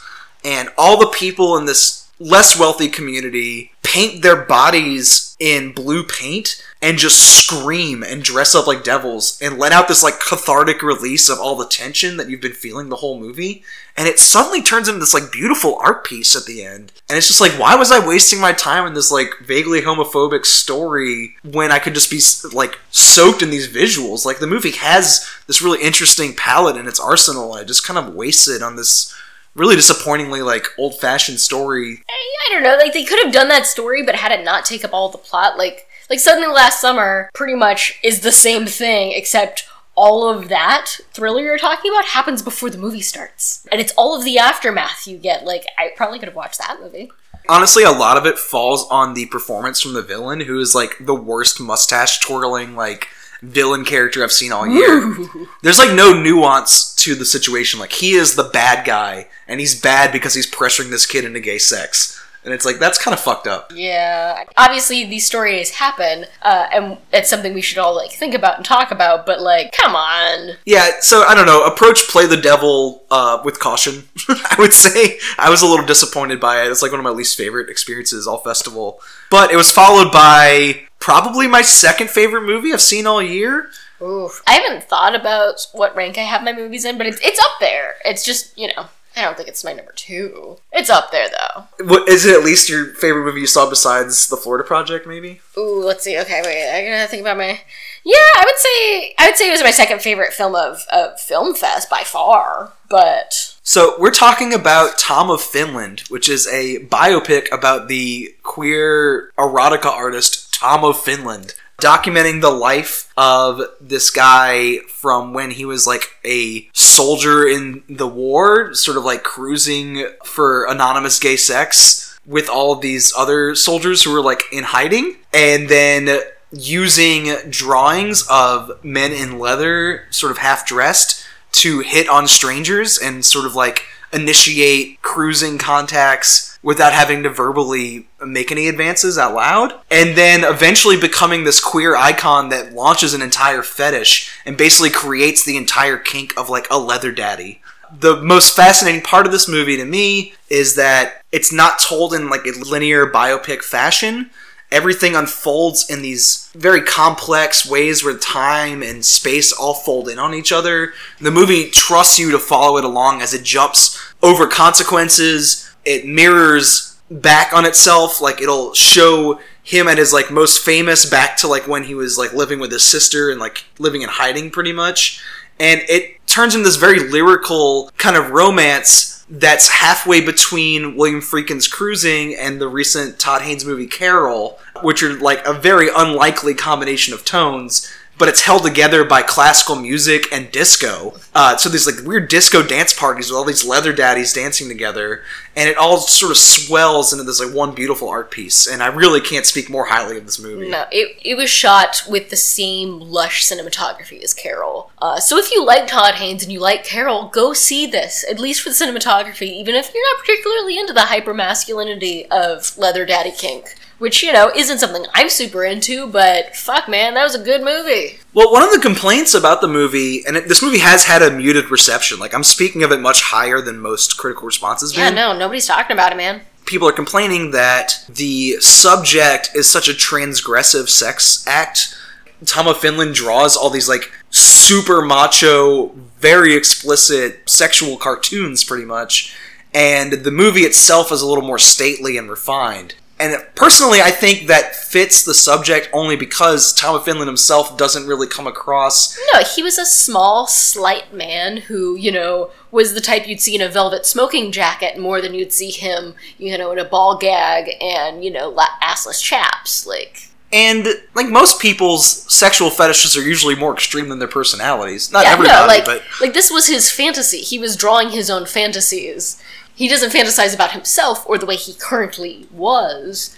He's fantasizing about, like, someone who is not there. And it's kind of cool, like, his fantasy character that he's, like, most attracted to, which is kind of based off of a guy he killed in battle. That's what they imply in the film. The only person he ever killed in battle was a Russian parachuter who was parachuting into Finland during that land squabble during World War II. And he turns the guy over, and he's so struck by how beautiful this young man was that he killed, you know. Yeah, he kind of morphs him into this, like, leather daddy ideal.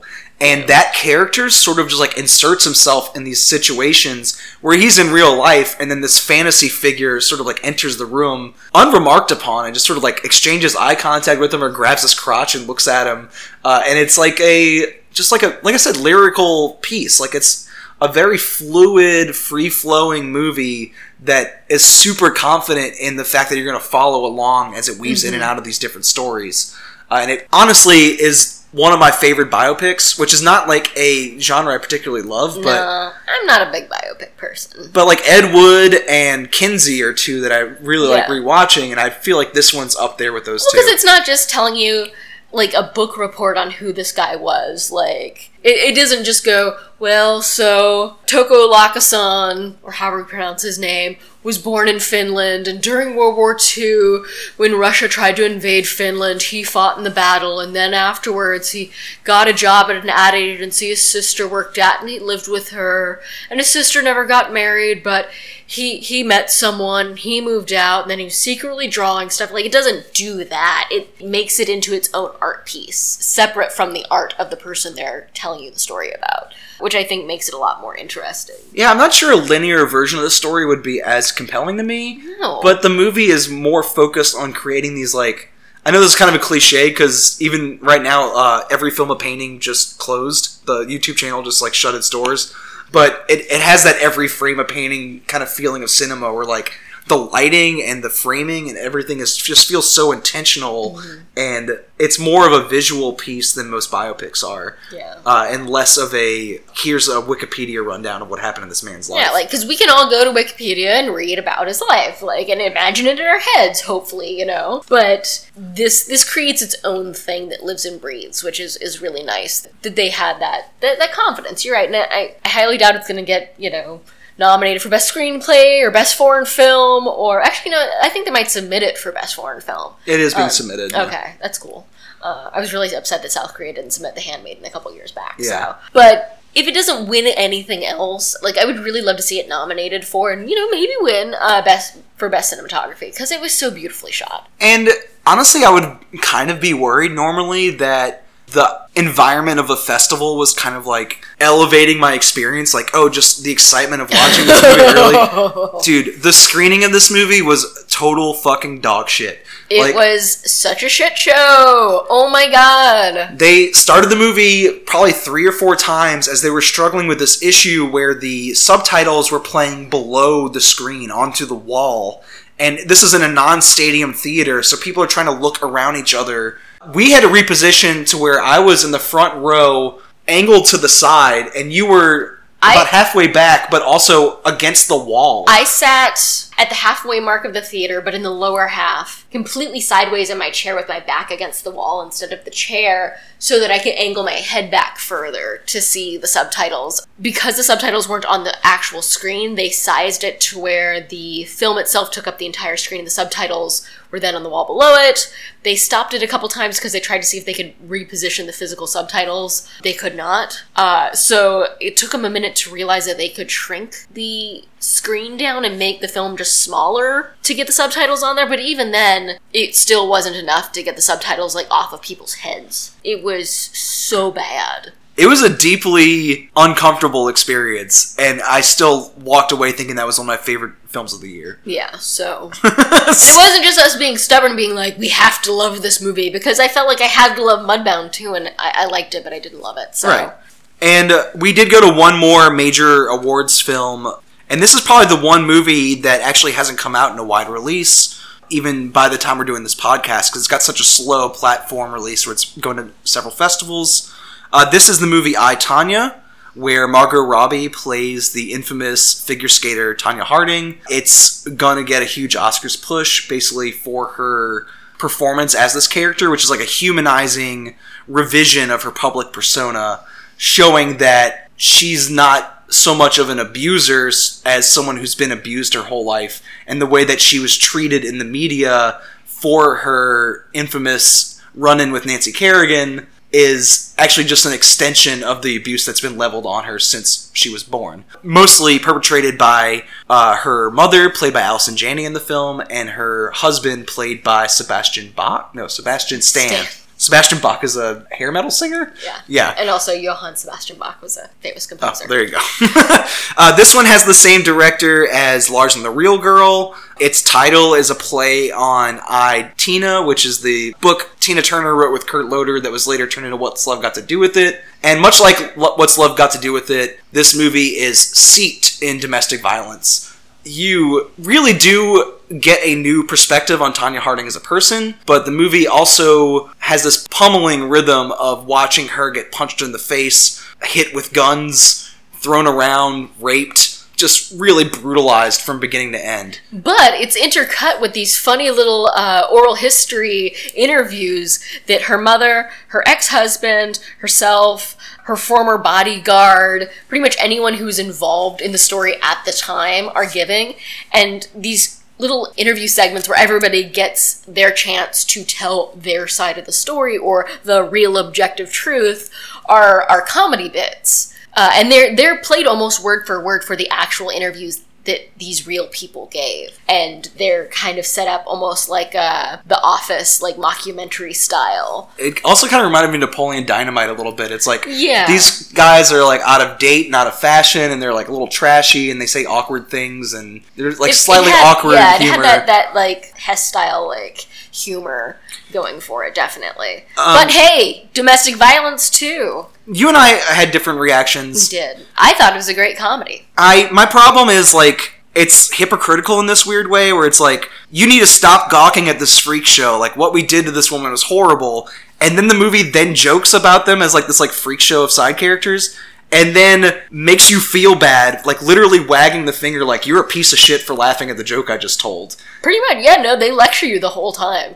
She gives this speech where she is looking directly at the camera, telling you that every time you bought a tabloid with her face on it, every time you told her to go to hell, you were putting her back through that abuse. And here we are, watching her go through it again and again and again, and laughing, because the director told us to laugh. That mix of tones did not work for me, and I think the movie's going to be divisive for that exact reason. Like, it is a very harsh fucking film, and it almost achieves this, like, early Alexander Payne feel, the guy who did Election and Citizen Ruth, the like really fucked up Laura Dern abortion comedy, where that cruelty and that humor like are one and the same, and it's like making a point about how life kind of goes on after you're punched in the face, like the scene doesn't end there, but it's just too messy and not confident enough for me to like follow it along, and being asked to laugh immediately after a hit was very hard for me, especially if it's going to turn back around and try to make me feel like shit. And I just kind of got more and more out of sync as the movie went along, and by the end I just felt like, fuck you, I'm not following along anymore. Brandon doesn't like when people tell him what to do in movies, or at rap shows, or anywhere. He's not going to raise his hands in the air. He's not. Yeah, I can't wave them like I don't care, because I care too much, you know? Exactly, so...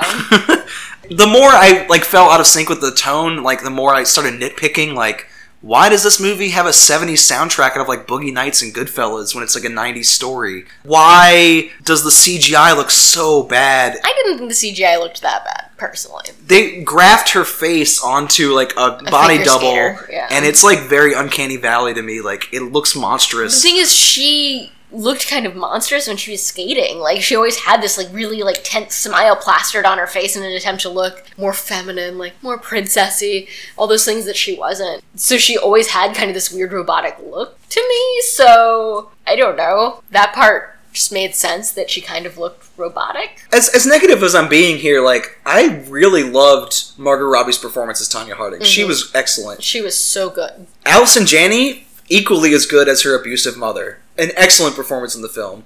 That's all I can really say positive about it, though. And I do recognize that I might even be in the minority. It might not even be as divisive as I expected to be. But I do think that people are going in not fully warned about the heaviness of the domestic abuse in the film. Like, I was not prepared for how many times I have to watch this sympathetic character get punched in the face and dragged around by her hair and everything else. Like, it is a very harsh film in a way that I'm not sure the advertising is fully conveying yet. I mean, the advertising is saying this is a comedy. It's a dark comedy, but it's a comedy. Well, the last episode I just did, me and Brittany just talked about What's Love Got to Do With It, the Tina Turner movie that was based on Itina, and I had the same problem there too. Like, the violence felt very exploitative. So this might all just be a total, like, my problem. Like, this might be all too personal for me. If this film gave her a chance to retell her story, and this is the way that she wanted it retold, I feel like we just kind of have to go along with that. Yeah, that's what her life was like. Yes, she got punched in the face and raped, and bad things happened to her, but she also got to skate, and not that, that makes up for the other things by any means, but this is, like, the version of the story she wanted us to know. That, yes, those things happened to her. I was a kid when that happened, and I thought she was a monster. I thought that she was this person who despised her competitor and wanted to sabotage her because she herself wasn't that great a skater. And this film gave me a chance to, like, really see what she was up against and what her true role in it was. I do think it works very well at humanizing somebody who's often demonized by default. Yeah, like the number of jokes that have been told about her. Like, yeah. Fuck. But it was more of like the way it alternates between humor and abuse. Like, I just couldn't follow along with that rhythm. I will say the first third of the movie is far stronger. Like, oh, hell yeah. Like, her, like, backstory, like, where she was as a kid and, like, what her life was like when she was training and trying to come up and become famous. That part was the strongest part. It's when Sebastian Stan comes on the scene as her boyfriend, then husband, and then ex-husband, that really kind of drags it down. But, I mean, not because of his acting. His acting's really good. He plays a guy who got away with vicious abuse for years because he is so charming. For, like, a good 40 minutes into his character, he is just so charming. Even after he starts beating her, like, you still like him. It's only over time that he becomes less and less tolerable as a character. Yeah, he is playing a naturally cheesy person, so it kind of makes sense that Jared Hess cheesy person humor would seep in. But yeah, it is a very harsh clash of tones. And I might have even been a little defensive too, because the movie came out, when we saw it, when the Harvey Weinstein scandal was, like, very fresh. I think it was, like, the same week. And the movie opens with a Miramax logo, and the entire theater had this very uncomfortable laughter. We all went... Yeah. And that made me very defensive off the cuff, and then the fact that the movie, like, played into that stuff, like, maybe I was just not in the right mind frame. But I've seen a very similar story told before in that movie, The Bronze, a few years ago, which is about a super crass, working class Olympian who is cruel to everyone around her and a bully and still humanized. And I appreciated that movie a lot. I thought The Bronze was a hilarious dark comedy, but it's definitely much sillier and less brutal than this one is. Yeah. So, like I said, it might just be a personal bias with this kind of stuff being depicted on screen ever. This might be my, like, Roger Ebert moment, where, like, this kind of, like, violence is something I have a hard time dealing with when it's depicted on screen so brutally and so casually. I mean, there's a lot of times where violence, especially sexual violence, is a huge turnoff for me, and it'll completely turn me off from a movie. I'm like, nope, done with the movie. But for some reason, it worked for me in this. Like, I think it would have been a worse movie if they had cut any of that out. So I think it had to be there. So yeah, I just disagree with you on this one. That's fine. I liked it. It wasn't like my favorite thing I've seen all year or anything, but I liked it a lot as a comedy. And I think that first act was really, really strong. I totally agree with that. I was actually on the hook for the majority of the first act, and then when she gets married, things take a very sharp turn. And the movie is kind of unwieldy in that way. Like, from minute to minute, it's aiming for a bunch of different tones and styles that sort of change on a whim, but in a way that's natural to the story, if you can hold on to that Bronco for the whole time. And I mean, they had a lot on their plate, because they have two movies going on at the same time, essentially. They had these real-life interviews with actors reportraying these spoken word interviews, and then they also have the reenactment, essentially, of what happened according to each person.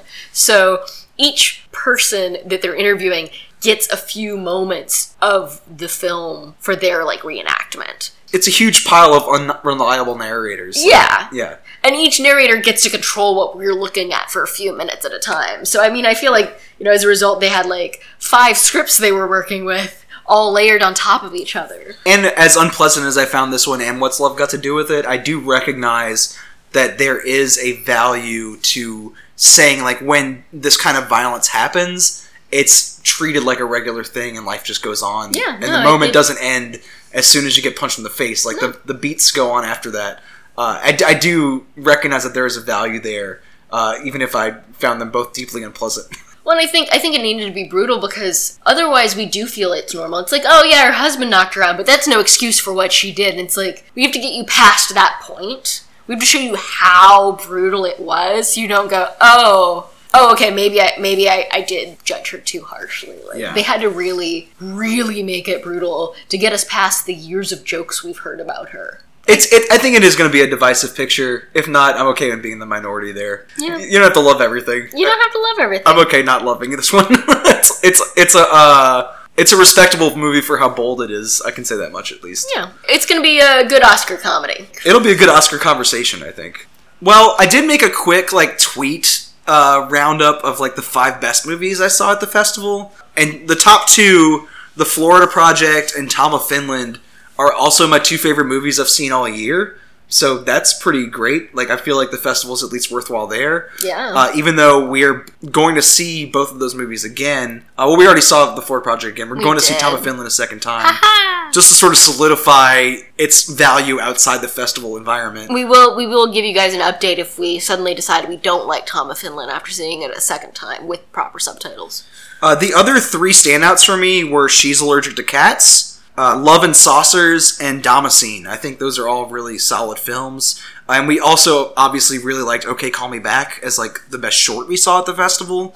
Is there anything else that you really want to shout out as a standout? I'm still thinking about Young and Innocent a lot. That was an impressionistic dream pop version of the story of Psycho. Weird little film. I think a lot about the imagery of that one. I think that was a good experience to have too, because I'm not sure if that one's actually going to get out to a wider audience. It's kind of like Cheerleader last year. Oh, I loved Cheerleader. I loved Cheerleader, and it's never played. I feel like She's Allergic to Cats is this year's Are We Not Cats? Yeah. I feel like there's a lot of parallels. Yeah, totally. And if you do go to these festivals, we did see 3 major pictures here, but those are the movies you need to seek out.